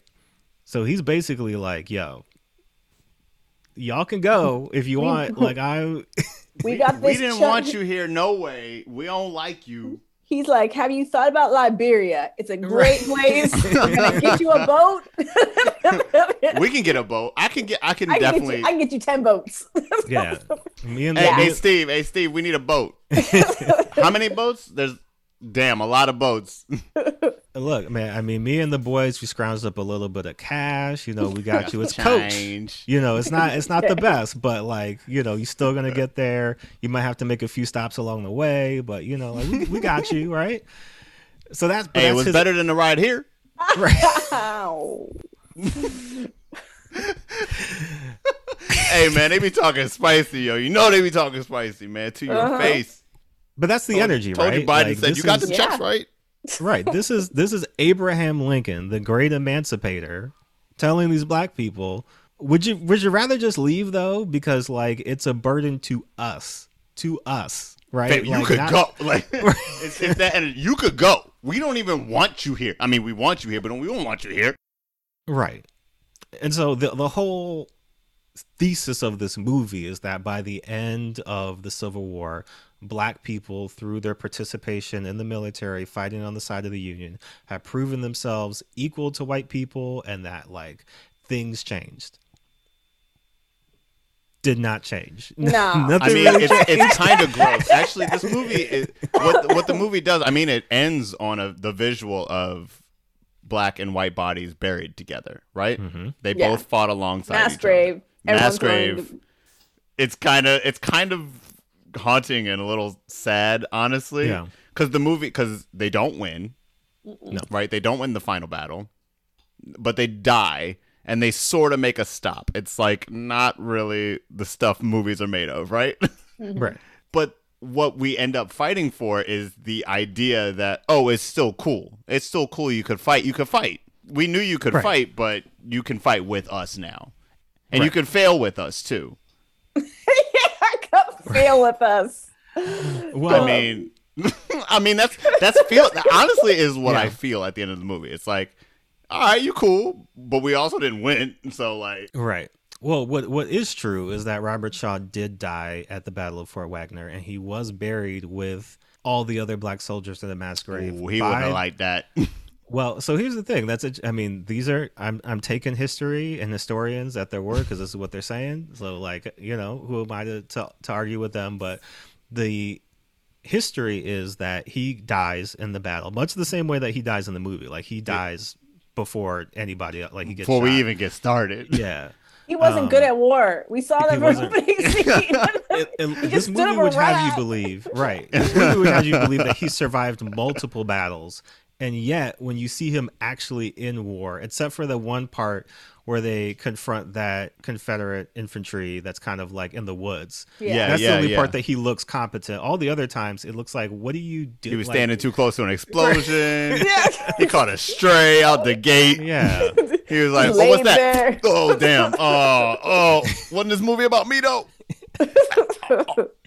So he gets killed. He gets buried in with all the other black soldiers in his regiment, by But the not before Confederacy. waking up out of death to be like, "Don't bury me around no niggas."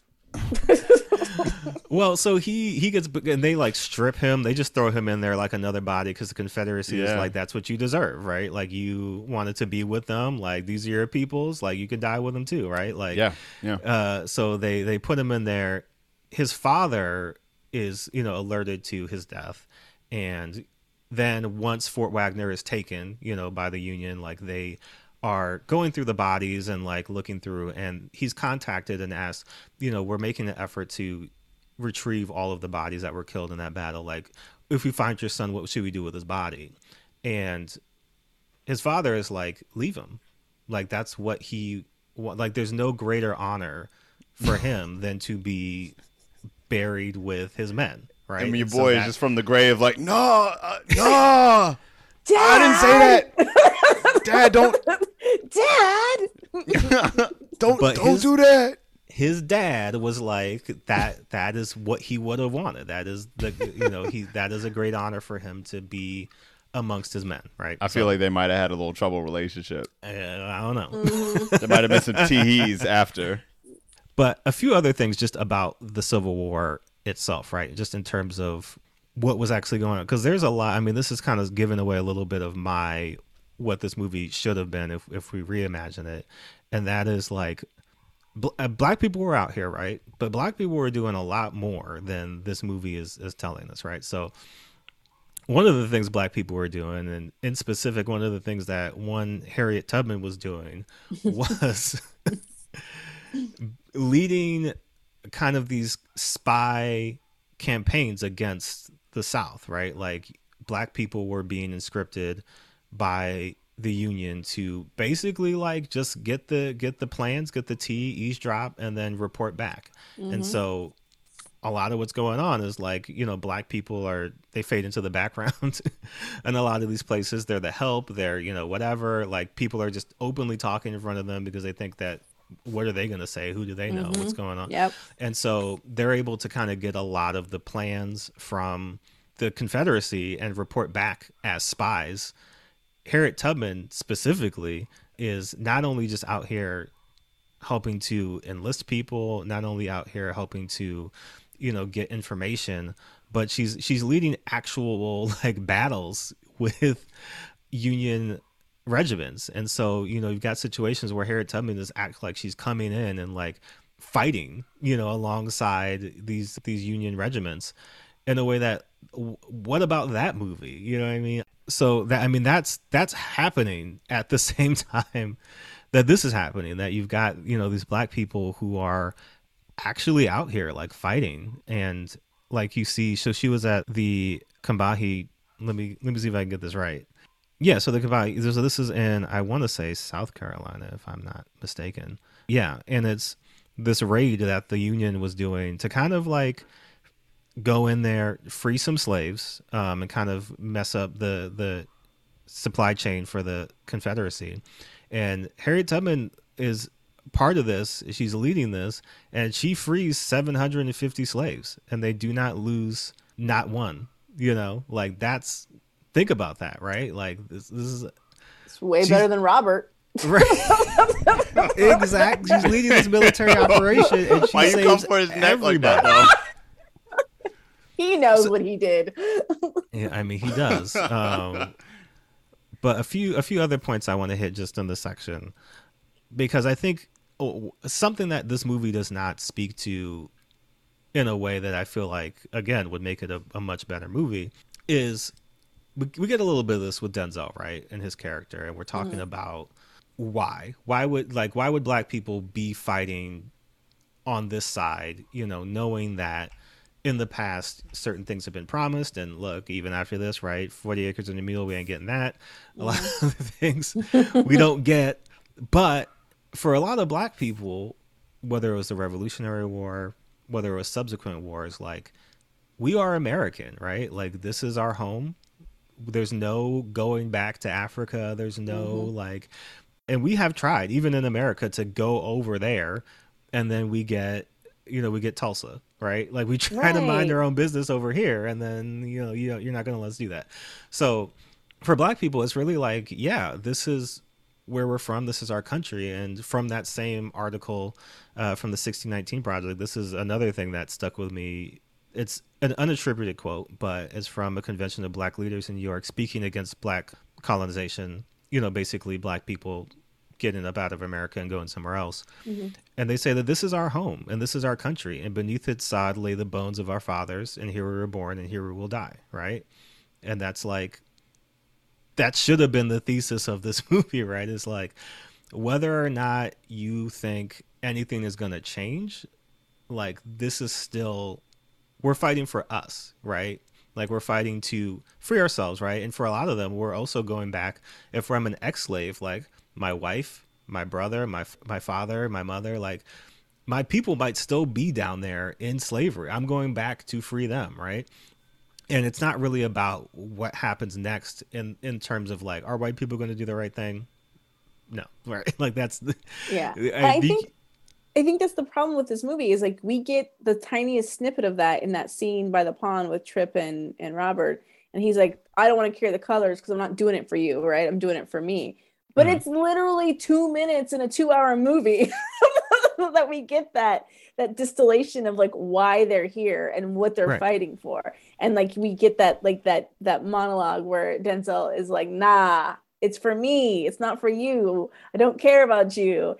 And I think that's what's wrong with these movies every single time is like, you decenter the actual struggle that's happening to make a white character feel good about themselves. But that's like, Robert was going to go back to Boston and eat truffle fries or whatever, right? Like, he was not going to like go back to the bad thing that could happen to him was like, maybe he wouldn't get to hang out with the governor next week, right? Like, it wasn't gonna.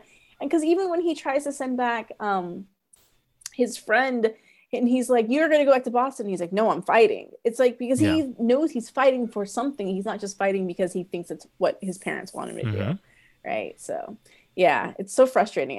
That's the thing I always get frustrated about. It's like, why do we care about that character instead of just thinking about like, what are we fighting for? The people who are Right. fighting for something are way more compelling. I Right. think that might be the best way I've heard it put on this podcast, honestly, so far, is that these movies do consistently decenter the people who are actually experiencing the struggle, who Yeah. are actually experiencing being like subjugated, at the expense of like a character that's usually boring, usually taking the wrong tactics at first, and then somehow through the power of God or sheer will, I don't know, making something happen at the end of the movie for a third act conclusion or whatever, usually. And it's usually something they could have done at the beginning, right? But And they had it's to learn a usually a valuable simple lesson. decision. Yeah, It's usually a simple decision, a simple lesson learned. Like, you could have just been like, oh, let's just get them the shoes yeah. Yeah. a couple weeks earlier. Roll So maybe credits. not my entire regiment's feet aren't bleeding. Right. And like leading the Confederacy right to our tracks, or whatever. Like, it's very true. It's really annoying, honestly. Mm-hmm. It's really annoying because we keep coming back to the same tropes that Yeah. are kind of end up being kind of lazy, honestly, at the end of the Yeah. day. Well, I mean, Cameron, I'm going to play your favorite. And a lot of white folk have demonstrated eloquently that they don't have no sense. No, No sense. like It never gets old. consistently though. Well, I don't want to speed through all this, but there is some quotes from Edward Zwick that I'd like to read because they are very interesting, just in terms of what they were thinking in terms of the making of this movie. But there are a few more things about their real life history that I would like to touch on. One, none of these people are real. Only Robert Shaw is a real person. So again, No Jupiter sharks? Sharks is Wait, they made up sharts? they made How up Jupiter dare! Sharks. So it's wild. So like Jupiter all of these black Sharks. people are fictional, right? In place of two of Frederick Douglass's sons. Two of Frederick Douglass's sons were fighting in the Civil War at his behest. They were sent with the 54th Regiment. One of his sons was basically who Morgan Freeman is supposed to be, right? So like he was this decorated like leader of the 54th. He, was like very much so respected and looked upon as like this is what it was supposed to be, right? Like with all of these black soldiers, like this is what they were hoping they would amount to, and like he was that. So the fact that Frederick Douglass is in this movie and his two real life sons were in this actual regiment, and we just decided that we needed Jupiter Sharks and and some other people. But is- instead, they only decided to give him 2 words in the script. Like, yeah, and then that's at the crazy. parade, That he's would have been like, such a cool thing to like Bye. pass That on would and have been show. an amazing movie. That would And have that been an amazing movie. Like, He's got Frederick so- Douglass's sons fought in this very regiment, and we decided to leave that fact out, but put him in the movie. put him in the movie and not let him spit all of the fire that he was spitting throughout the course of the Civil War. You look up those Like- Frederick Douglass quotes, like Bars. he's coming from, yeah, it's Bars. So, like, He don't none give a of- shit about nobody. None of that is in there. The shoes, bullshit, right? Like The that- they shoes never- is bullshit too. no, they never had to worry Not about even that. the shoes is real. Nah, Man, they never had to worry My about that. dude was just like, "What's gonna make these black people mad?" Well, you want to know what's going to make these black people Shoes. mad is that the flogging scene also not real, in the sense No. that in 1816 they had barred flogging as a punishment. So like that wouldn't even have been a thing that was possible to do. Come on. Oh, it was So- definitely possible. Don't even do that, because white people was like, "Oh, we gonna figure out a way." Sure, right. Like I'm not saying that like it did, but in terms of like historical accuracy, they were just like, nah, but what if they whipped Denzel? You know what I mean, like we can't not have this be in the movie. So we're gonna bend around that. And then the whole incident with the checks, like it is very interesting, right? In the sense that when you're thinking about the real life history of this, the governor of Massachusetts at the time, Governor John Alvin Andrew, he was about it. Like he really, of all the white people in history, you know, in this movie. Like he was the one who he really wanted this, right? So when this is popping off and Lincoln is like, all right, I guess we can have these black regiments now. Like he's the first, he puts it together first. Like he's getting all of these things ready to go because him and Frederick Douglass have been talking about this for a long time. And like he is supporting them every step of the way. So that's why the shoes is bullshit, because if they needed shoes, he would have just paid for the shoes, right? So when it came to the checks, there was a law that was passed before the Civil War that was basically like, you know, black laborers can't get anything more than this, right? Like in terms of being paid an equivalent to white people. And so that carries true with the military. And so in reality, they weren't even getting $10 because they were getting money taken out of their check to pay for equipment. So they were really getting $7, you know, if they were taking the money. And so Shaw does hold out with them, right? Like it is his idea to not take the money, which again, you got money. So like this isn't hurting your bottom line at all. But it isn't a thing that gets quickly resolved. It's a thing that takes about 16 months to resolve. The governor is like, I'll just give you the extra $3, right? But the soldiers are like, it's, you know, it is a principal thing. Like, you know, we want the full money from the government. Like, give us the 13. We're my 13. Run that, right? And so It's the principle. Principalities It's the involved. principle of the thing. And so that eventually does get resolved, but there is just a lot of like back and forth between, you know, the black soldiers and the government, to the point that, you know, it finally, like almost by the end of the war. And this was the other thing, is that if you were a free black person, you get the back pay. If you were an escaped slave, some of that money went back, you know, so you didn't get the full thing. Like that money you were still property in a sense, right? And so even that white was people just got like, reparations before black people did. Wow. That's that is a bar. I've never heard. Well, I've definitely heard of such, but I have. Yeah.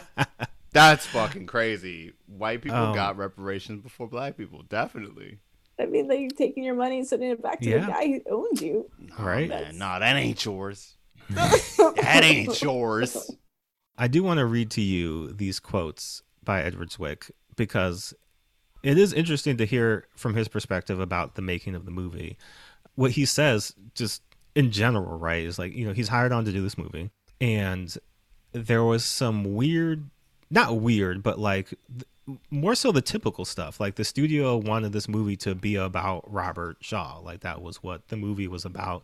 And so they had included a lot of things in the original script that he actually shot about Shaw's upbringing and like his relationship like with his wife and like all kinds of other things, like his military education. And Zwick filmed all that, but then like cut all of it from the movie once they started filming the movie, because once he started seeing the interaction between all the black actors on set, he was like, well, this is the movie. Like, this is what the movie should be about. And he was adamant that this should not be a movie centered on a white man, right? So I'm going to read to you what he's had to say about Glory throughout the years. So he says, it was the juxtaposition of his story, Robert Shaw, and the story of these men in the tent. They allowed me to make it because Matthew Broderick, who had been Ferris Bueller, was willing to play Robert Gouldshaw. And there was pressure put on me in the beginning to write and shoot a lot of things about him, his backstory at Brook Farm, the utopian community, growing up with Harriet Beecher Stowe and Ralph Waldo Emerson. And I did. I shot that stuff. But the minute I shot the first scene with those four guys in the tent, it was very clear to me that that's the movie's beating heart, if not more. And that then led me to begin to chase that part of the movie. Matthew understood that too, by the way, and it became the juxtaposition of these two stories and how they resonated together. He goes on to say that when I showed the movie to the studio the first time, I had to cut the first two reels, which had all been that stuff about young Robert Shaw. And they were shocked and maybe even appalled, except we did it at a preview and we played it for an audience and it went so well that they were like, oh, I guess that's the movie that we're making. Zwick then defended his choice to tell much of the story from the white officer's point of view by saying, I think the choice was to try to focus on neither blacks nor whites, but on the regiment. One of the points of the story was to explore a time in which both blacks and whites found some commonality of purpose. The fundamental focus of the film is not Shaw and the rest of the officers, but the coming together of the regiment and all of its aspects. So what you're saying, the movie could have been worse.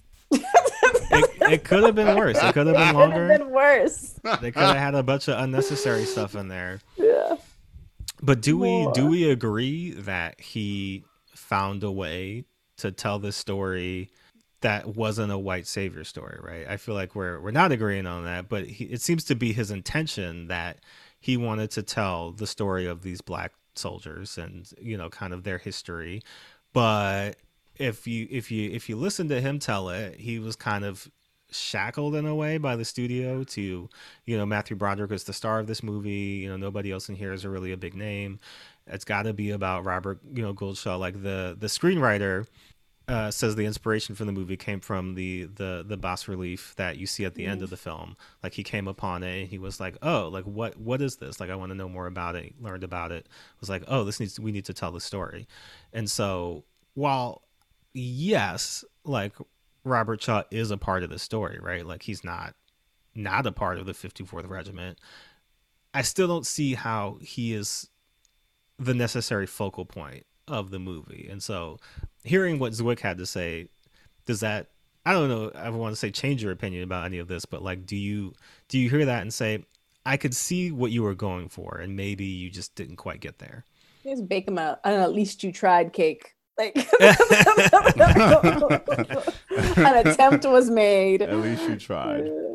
He did do the thing. I see where he I hate to say it that way. I see where you thought you did something, like, because I get where plenty of the movie is about Shaw, and plenty of the movie is about the Black Regiment and the relationships, the interweaving relationships of them. But it doesn't feel like it's interwoven, and it doesn't feel like it's more of a contrast. If anything, the contrast is that Shaw is a boring character, and really only like an avatar for the regiment to like interact with the people that were above them in the army. Like it was, they were really, he was really on the person that spoke between them, and not really like a catalyst for change at all. I mean, he like they were going down to South Carolina, and they got detoured to Georgia. The only reason they went through with that detour was begrudgingly. He only paid for the shoes begrudgingly. Like, these things are only happening because shit can't go forward otherwise for Matthew Broderick's character. Yeah. He's passive. He's so passive in so much of the movie, right? Like, things are happening around him, and it isn't until, like, either the major or one of the black characters is like, we need you to do this. And he's like, oh, okay, I guess I'll do that then. I'll do it. And now it'll get done because I can do it. Yeah. Right. So it's like you're doing the thing. He doesn't take the initiative. Yeah. No. And he gets all the credit. All the credit. The one thing he does is when they're sacking the town and he's like, no, we're not going to do this. It's women and children in this town. And the other guy's like, I outrank you. And he's like, okay, go burn it down. Oops, psych. Oops, psych. And then the only other thing he did was get shot first. Yeah. Your boy is not good at battle. No. Yet he consistently puts himself in a position. Yeah. Oh, don't stand near this explosion? Oh, don't have my neck open and available for bullets to fly at it?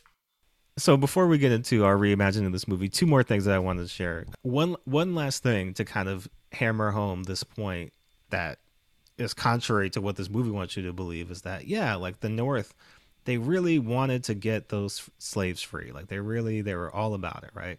So in July of 1863, in New York City, for 3 days, because of drafts that were happening, right, there was a 3-day riot, which basically came about because there were some white working class men who were in their feelings. And they were in their feelings because, one, there was this kind of loophole within the draft that if you were rich enough and you had, $300, which was like, I think today about $6,000, right? Like you could just get out of it, right? You could just say, no, I don't want to fight, but here's some money and y'all take that, put that to the war effort, right?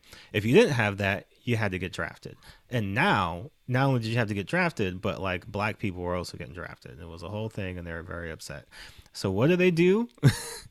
For 3 days, They tore Manhattan up and killed black people. There was a race riot. You can look this up. It's the New York City draft riots.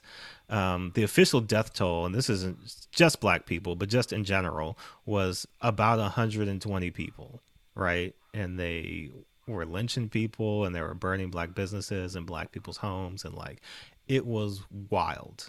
And so that's the North. That's New York City during the Civil War. Right. They were not doing this to free the slaves, right? Like they didn't want us. The majority of white people were like, I mean, yeah, maybe you shouldn't be in chattel slavery, but also like you shouldn't be near me either, right? So that's that vibe. I did also want to give you this little piece of information because the tier is this famous part, right? And so this is Denzel on the tier, right?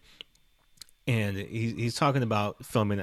I was asking Cameron before, like, do you think that was one take? And I guess they did, at least like 2 to 3. But I was like, 3 had to be the max. I mean, how many times are you going to whip me? Yeah, that's what we were talking about. We were saying like, no, there was no. He definitely was on that set like, all right, we ain't gonna do this more than 3 times, bro. Yeah, you know what I mean? Like, you better get it. You better get it in the first 2. This is what he had to say about the tier. He says, look, we were shooting that scene just a block away from where slaves had been held in the docks of Savannah. And I didn't know what I was going to do or feel in that scene. And I just gave it up to God. I just let myself be there and see what would happen. Right. And so, again, that's Denzel, right? Like our thespian, Denzel Washington, just like vibing in the moment. Right. Like he just got on set and he was just like, let's see what it is. And he gets there and delivers. Again, that's the tier that sparked a whole career and wins him as Oscar. I don't know what the Oscar clip they played during the award ceremony is, but to be the tier. It had to be the tier. Yeah. There's no way like they said Denzel Washington's name and they gave him that goofy scene where he's just like, I'm a boy from blah, blah, blah. I'm a black boy from Kentucky. Like, there's no way they played that over the tier scene. And Zwick has said that like that was again all like spur of the moment, that was Denzel improving, and they were filming it and he was about to cut, and then he saw what Denzel was doing and was like, we got to keep rolling. So that almost could not have happened, if he had just cut before he got there. So I mean, he's improving, but it's like so in the moment. It's just like, I mean, he's staring back at him. Mm-hmm. That's really what he's doing. I mean, yeah, as an actor, I would assume that it's just like they got the camera on him. Yeah. And they're doing like the slow zoom or whatever. And he's just like taking these whoops. Yep. With whatever back safety precaution he's got going on. And I don't know where that comes from improv wise, because he's just like, he's got that crazy look in his eyes. He's got that look like, yeah, you're doing this, but what are you really doing? Look in his eyes. And then there was a moment where Zwick was like, nah, cut, it's good. Oh, wait, what's that in his eyeball? Oh, it's gold. That's what it is, boys. Just one. Yeah, that's an Oscar. That's an Oscar right there. Keep it rolling. This is money in the that bank. Was Denzel. Denzel was looking. He was looking at Matthew Broderick, but he was actually looking at the white people watching this movie like, y'all ain't shit. Y'all ain't shit. I see y'all. Vibing with the ancestors like, these niggas ain't shit. Meanwhile, your boy Carrie Elwes is in the trailer like, me and my niggas. We were there. Well, let's reimagine this movie. Justina, as our guest, let us know, like, what would you do to change Glory, to move it away from the Matthew Broderick centered film that it is, and give more light to a lot of these other actors? Because, and I'll say this too, we talked a lot about Denzel. Give it up to Andre Braugher. Like Andre Braugher's performance in this movie, I'm gonna give him Black Acting School as well. I mean, they all need to get it, but like that was he was doing it. Like he was. I thought he was the main character. Honestly, right? He was kind of. I don't want to step on your time because I know he asked you, Justina, but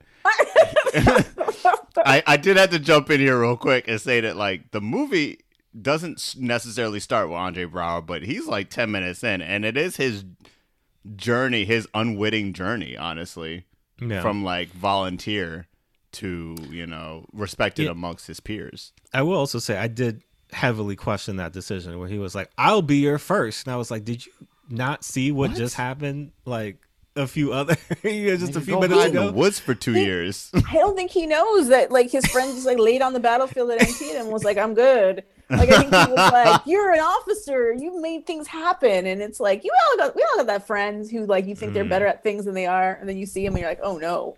Like He came back telling stories, and Andre was like, Why the fuck you lying? Why you always lying? Oh my God. Stop fucking lying. "Should have known." That's a classic. I'm so glad you brought that drop in. Anyway, I try.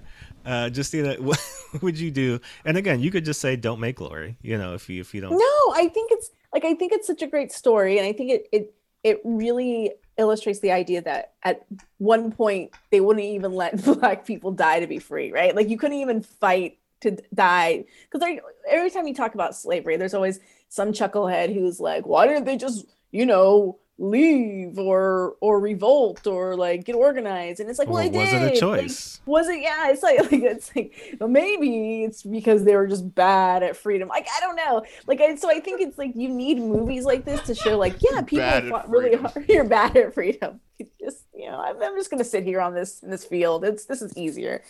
And so I feel like you have to make this movie, but I also think there are so many more interesting ways to do it. And I think following Andre Braugher's character, all I can remember is Trip calls him Snowflake, so I keep seeing this Snowflake. Thomas, thank you. Following Thomas's journey, right, as a free man to go and like fight in this war, I think that's a really interesting point of view, especially when you have this friend that you grew up with who's this white guy who all of a sudden is like, nah, I don't know you. Like, we're not like that. Like you're enlisted and I'm an officer.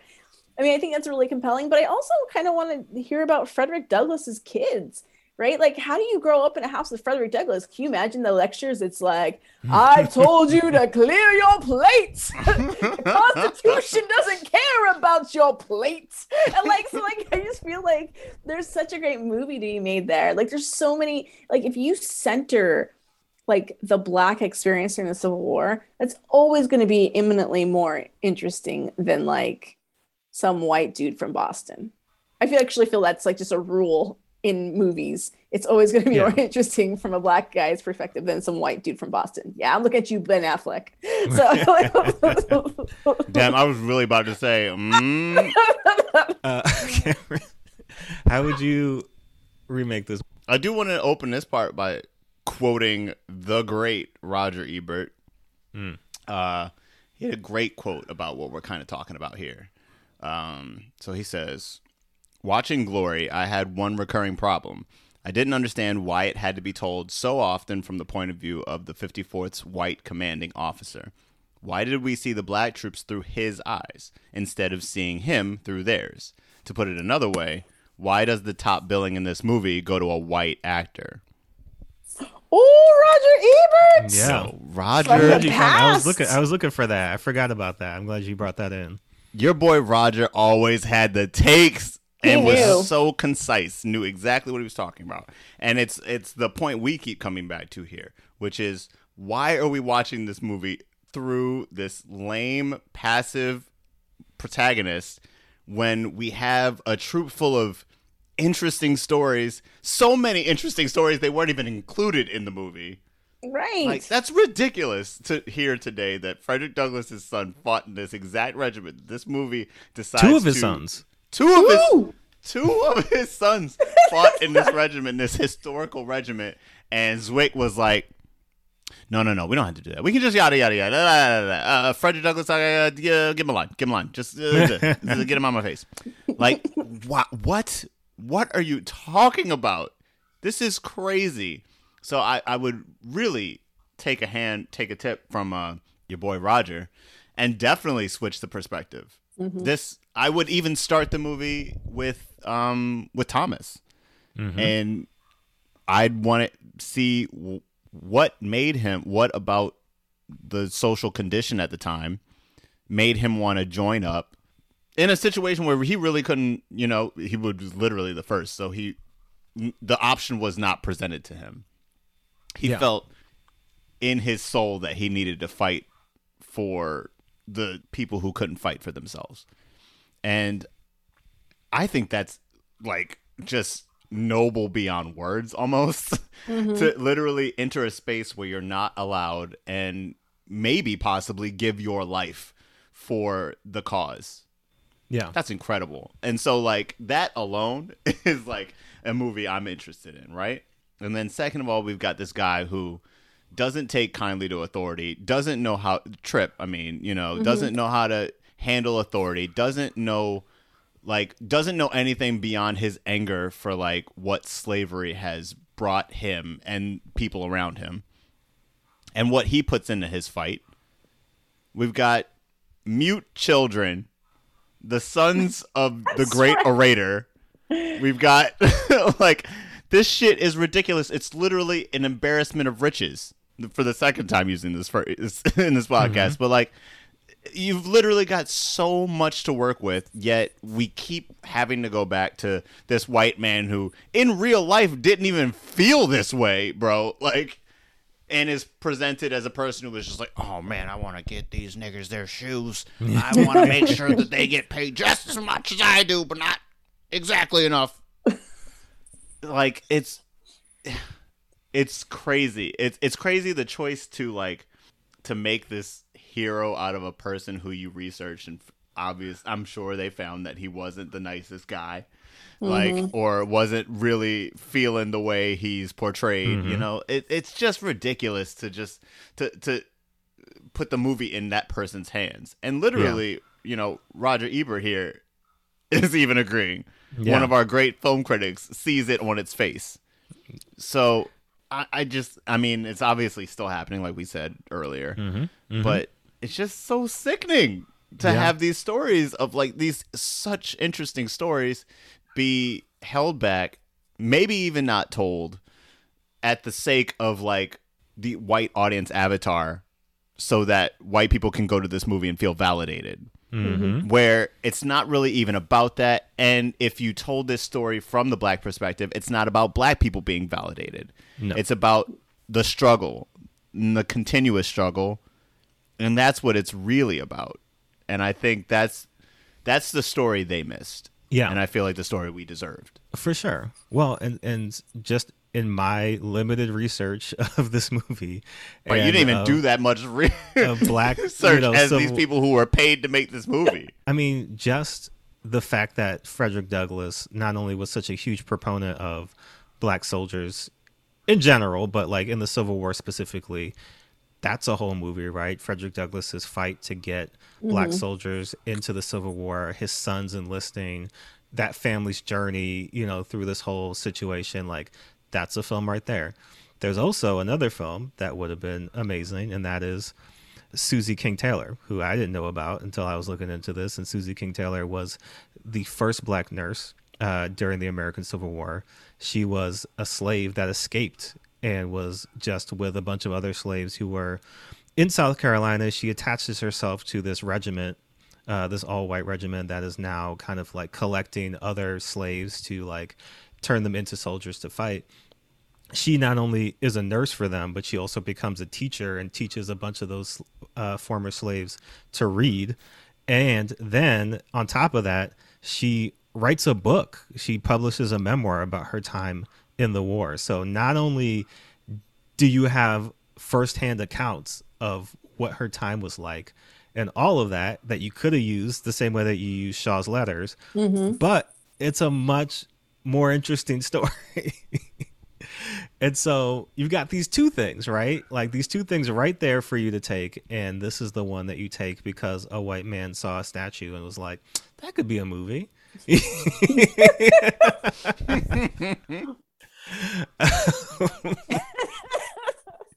That's so depressing. Right. So, but true. But true. We would be remiss if we didn't talk about just what people in general feel about this movie, and they love Glory. If you go to Rotten Tomatoes, got a 93%. Glory, if you go to IMDb, it's got a 7.8 out of 130,000 reviews. Wow. Of course, our favorite Amazon, if you go there, it's got 5 stars out of almost 8,000 reviews. And it is on Amazon, it's either going to be 1 or 5. Ain't no in between. No. Yeah, no, there's no nuance on Amazon. There's no in between. Bro, like, Jaws 5 probably has like 5 stars because like 6 people liked it, bro. Like, but given the overwhelming love of this movie, I do want to move on to our caucasity meter to kind of give our opinions of this movie, because I'm interested to see where everybody falls in, right? And so our first level, as always, is shorts in the winter, which we're getting to that season. You know, they are, if David Attenborough was kind of like, you know, going through the nature cycle of white people in America, and now is the time, you know, where they come out of their houses. if you look now through the blizzard, you can see the Caucasian man go out to the McDonald's across the street in shorts in search Bare of legs. his bare legs freezing in the cold. He seems unbothered. Is he trying to prove a point? Is this just peacocking? But that level is okay. I mean, you're doing something over there. You not really wildin', but it doesn't interfering. have anything to do with me. Yeah, I mean, strange choice, interesting decision. I hope you're okay, but like, not hurting me, right? Cameron, our second level is Our second level is touching your hair. This movie is touching your hair. This movie is making an act of violence, as far as I'm concerned. yeah. It is not asking. It's definitely not asking. Or it's like asking, but the hand is already in motion. You know, Reaching. yeah, it's already like, oh my Reaching, God, it's can I touch your hair? moving Like, over Yeah, you. no, like, you're, oh, you're, minding man. you're trying to get your lunch out the refrigerator in the break room, and you look up and there's a hand on your there's a head. hand. yeah. Already. Can I touch your hair? As you dodge and weave quickly to evade these That's curious another white David hands. Attenborough. We need to get David Attenborough on the phone. We did. What's the bag for David Attenborough? What's that? We need to get We'll the find out. producers on there. We'll find out, right? It's looking like a no to me. Very and polite no, though. yeah, a very polite. Oh, I'm so sorry, Jordan and Cameron, but you don't have the facilities for that, bruv. And our third level. Hey everybody, Jordan here. Just dropping in real quick because when we recorded this a few weeks ago, there's a certain trial going on with a certain white supremacist murderer, and we weren't making light of the situation, but just had included them in our caucasity meter as the highest level of caucasity. And given the way that the trial went, and you know, obviously, like, I couldn't watch any of it because I was very upset, but we don't really feel like giving light to any white supremacists or murderers on our show, so we're just gonna take that part out and then instead just pretend that we had either said, for the highest level of caucasity, there was a tweet that somebody had sent out after Barbados had claimed their independence saying that Barbados owed the UK reparations. That's pretty caucastic. Or there was a cartoon in a Spanish newspaper just a few days ago with the Omicron variant, like COVID cells with big lips, big noses, afros. So, you know, take your pick. It's all, they're still out here acting a fool. So anyways, back to the show. But it does carry the spirit of what we're talking about, where you Yeah. know exactly what you're doing and you don't give a shit. This is on purpose. This is violence predicated against us just because Yup. you can do it. Nobody's going to Because call you can do on it and you think you can get away with it. So where do you, Justina, see glory landing on that scale? I think it's the time the lady I worked with touched my hair when I was trying to get water from the water cooler. What? Out of Wow, nowhere. hey, whoa, where'd you come from? Whoa, wait, what Yeah. are you doing? Oh, your hair is so interesting. Get the fuck off me. Yeah, I think it's definitely like the touching the hair, because I mean, I feel like it wants to do a better job than it does, which doesn't mean it does do a good job. But I feel like it's definitely not like an act of of violence like some other movies, like Green Book, for example. Yeah. like, which is to me The just legendary like, Green Book. legendary. Yeah. I think it feels like they do want to like actually. I mean, we do actually get good scenes of the black characters not talking about the white characters. There should actually be like a Bechdel equivalent for like black people with white people in a movie. Del. Yeah, Black Del. Like, do the black characters exist in the movie and not talk about the white characters? Do they have their own character arcs? Do they have their own shit going on? The Blackdale test. And so I think right now you're thinking let's about get that it. trademark to Twitter. But yeah, I think it's that's where it is for me. Like I feel like it's like you can watch it and you can at some point be like, it's a little cringy, but I'm gonna forget that happened. But it's definitely more intentional than like just like, oh no, we accidentally made a white savior film. Yeah. Cameron, what do you think? Yeah, I think I'm gonna have to go in the same place. This movie's touching my hair because it does attempt to. I mean, it's the story at hand, right? The story is of the Black Regiment, so you can't ignore that. And as much as this movie tries, and as much as earlier cuts of this movie had tried, they can't. And they found that, like literally, they found that these characters were so interesting, and these actors were so vibrant. And these performances were not to be ignored. So I think even though this movie probably wanted to be like the great Black Civil War story, and while it is a great Black Civil War story, it sells itself short through the matter of its perspective. Yeah. Yeah, I have to agree on that as well. I feel like this movie is touching my hair for all of the things that you guys said, and as well as the fact that it is taught in schools. It's used as a tool for people to watch, and then they come around and, like we always say, they feel like they learned something about history. They think that Jupiter Sharts was a real person. People walked away from this movie being like, Jupiter Sharts was the guy. And like, oh, poor Jupiter. Poor Jupiter Sharts. You know, there's a danger in that, right? Like, obviously, no, not a documentary, right? Like, you're gonna take some liberties here and there, and that's fine. But, you know, the fact that you invented for Black men, right? And this is the other point that I think about a lot of the times, is that these are 4 fictional Black characters having fictional conversations written by white people, right? Yes. So it's taken to another level of like, these aren't verbatim quotes that these people are saying. These are things that you think that Black people would say in conversations with each other, right? And like, sometimes it's like, okay, like you get, maybe that's not it exactly, but like you're getting the gist of it, and like, cool, okay. And sometimes it's like, what's happening here? Like, what is this? What are these people talking about? Like, this feels totally inauthentic to me. And I think with this, very much so carried by the strength of all the Black actors involved, right? Like, they elevate this movie. All of them do a spectacular job. Black acting school to the max, right? Like, yeah. Love to see it. But at the same time, you're just kind of like, but I wish it was a different movie, right? Because can you imagine these same actors playing, if not historically accurate characters, at least characters that have more of a representation to what was actually going on in history, right? Like, there are memoirs, there are Black people wrote letters too, you know. we have the materials. So, you know, you could do a little bit more research, right? Find some more historically accurate characters or real life people to base these characters off of, and then go from there. And like, then, because every scene with Andre and Denzel, I was like, I want that movie. I want all of that, right?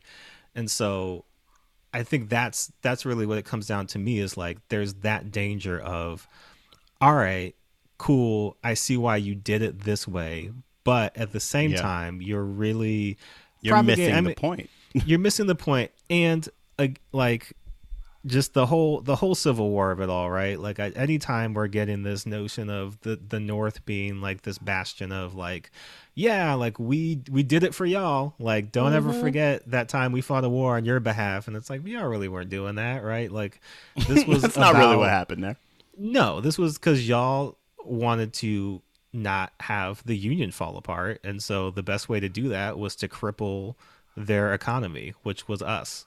So he freed us. Like that was what was going on. And so yeah. you know, like to paint it as anything else is always disingenuous, and like this movie definitely tries to do that, not only through Matthew Broderick, but just like the whole general feeling and gist of it. So Yeah. you know, let that, yeah.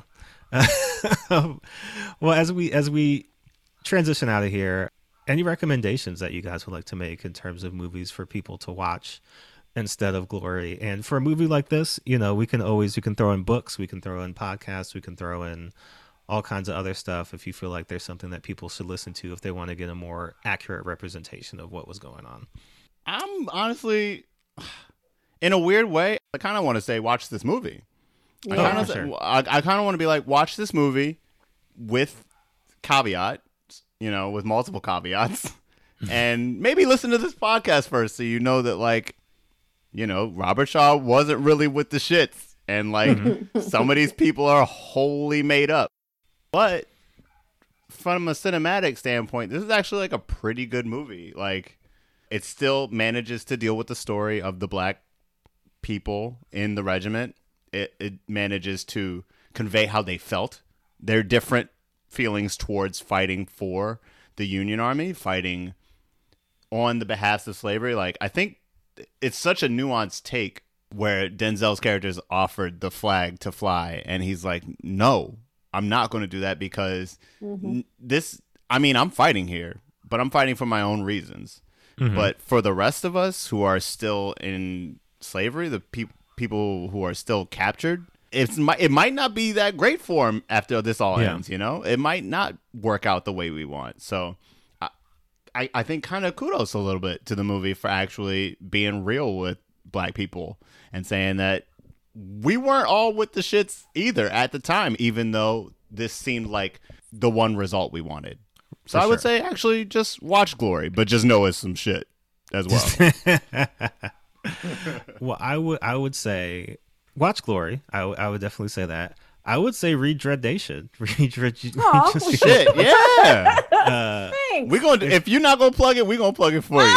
Yeah. I mean, they're zombies, so it's not historically accurate either. Right. But at least the white people are authentic. I would also say I would look up, because I'm interested in reading this Susie King Taylor book that she wrote. Yeah. It's called Yeah, that sounds Reminiscence really of My cool. Life in Camp with the 33rd Unit States of Colored Troops, late 1st South Carolina Volunteers. It's a long title, but it is. That sounds very interesting to kind of read just a firsthand account of that. And I would also say listen to the Based on a True Story podcast about this, because there's one thing. This is going to take us out. There's one thing that you need to know about this movie, and this is Gregory J.W. Irwin, who again was the historian for this film, and also was on set a few times because he was part of the reenactors who were used throughout this movie. And this is a story that he told that, if true, devastating. Like, you need to know. Well, so he tells a story, right, that there's the white Civil War reenactors, and then there's the black Civil War reenactors, right? Like, there's a lot of black Civil War reenactors who are very adamant about the representation of black soldiers in the Civil War, and so they come out to be in this movie, to be extras in this film, right? But then there's also just extras, right?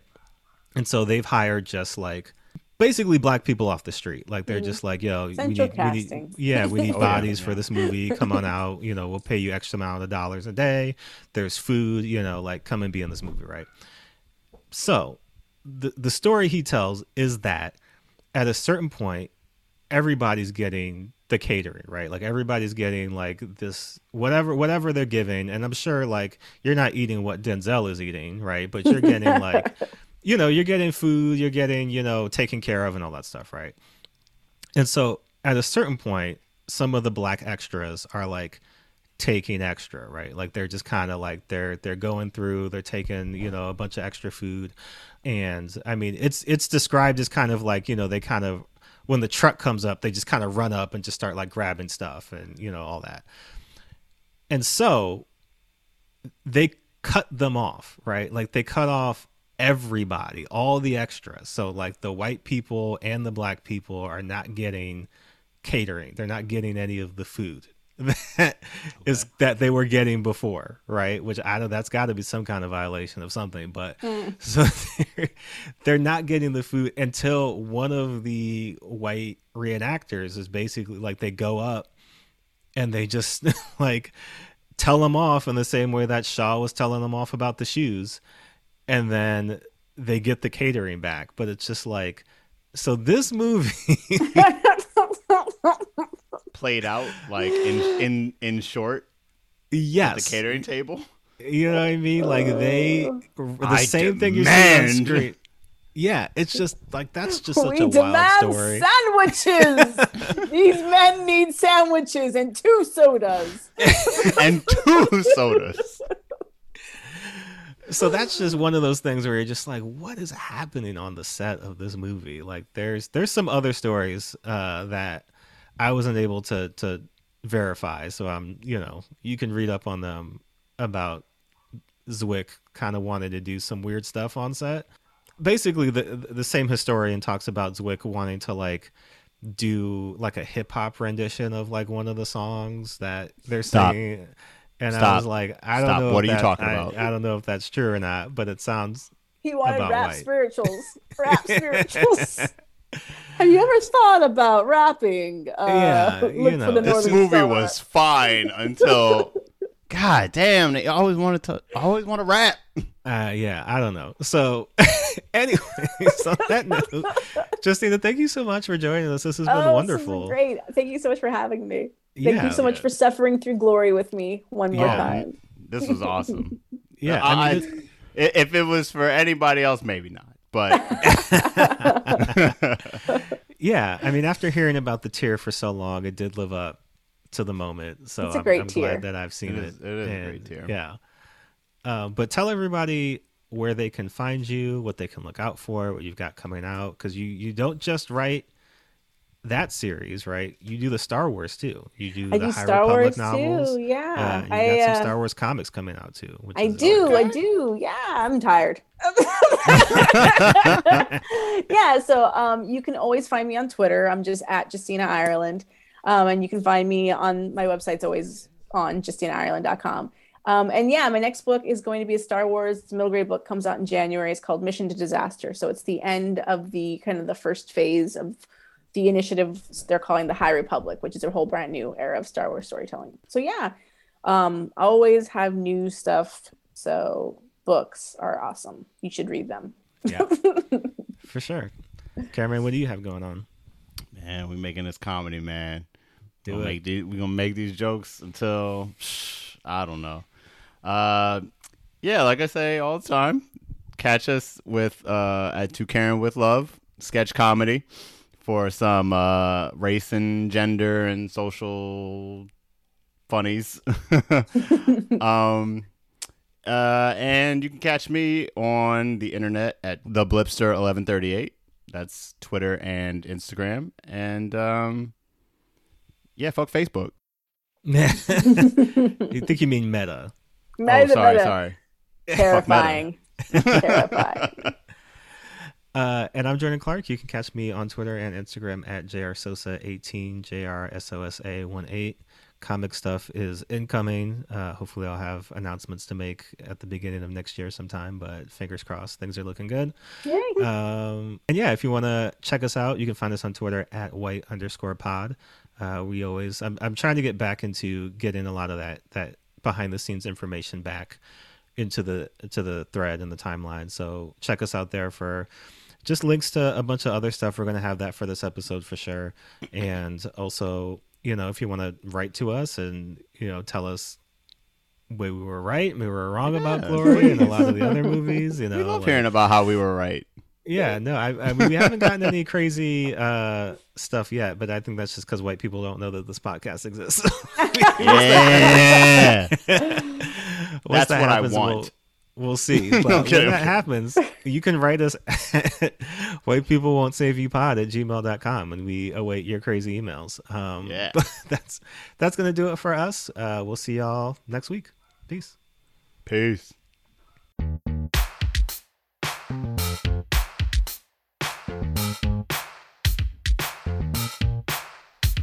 You can't save us. We don't want to be saved. You can't save us. We don't want to be saved. You can't save us.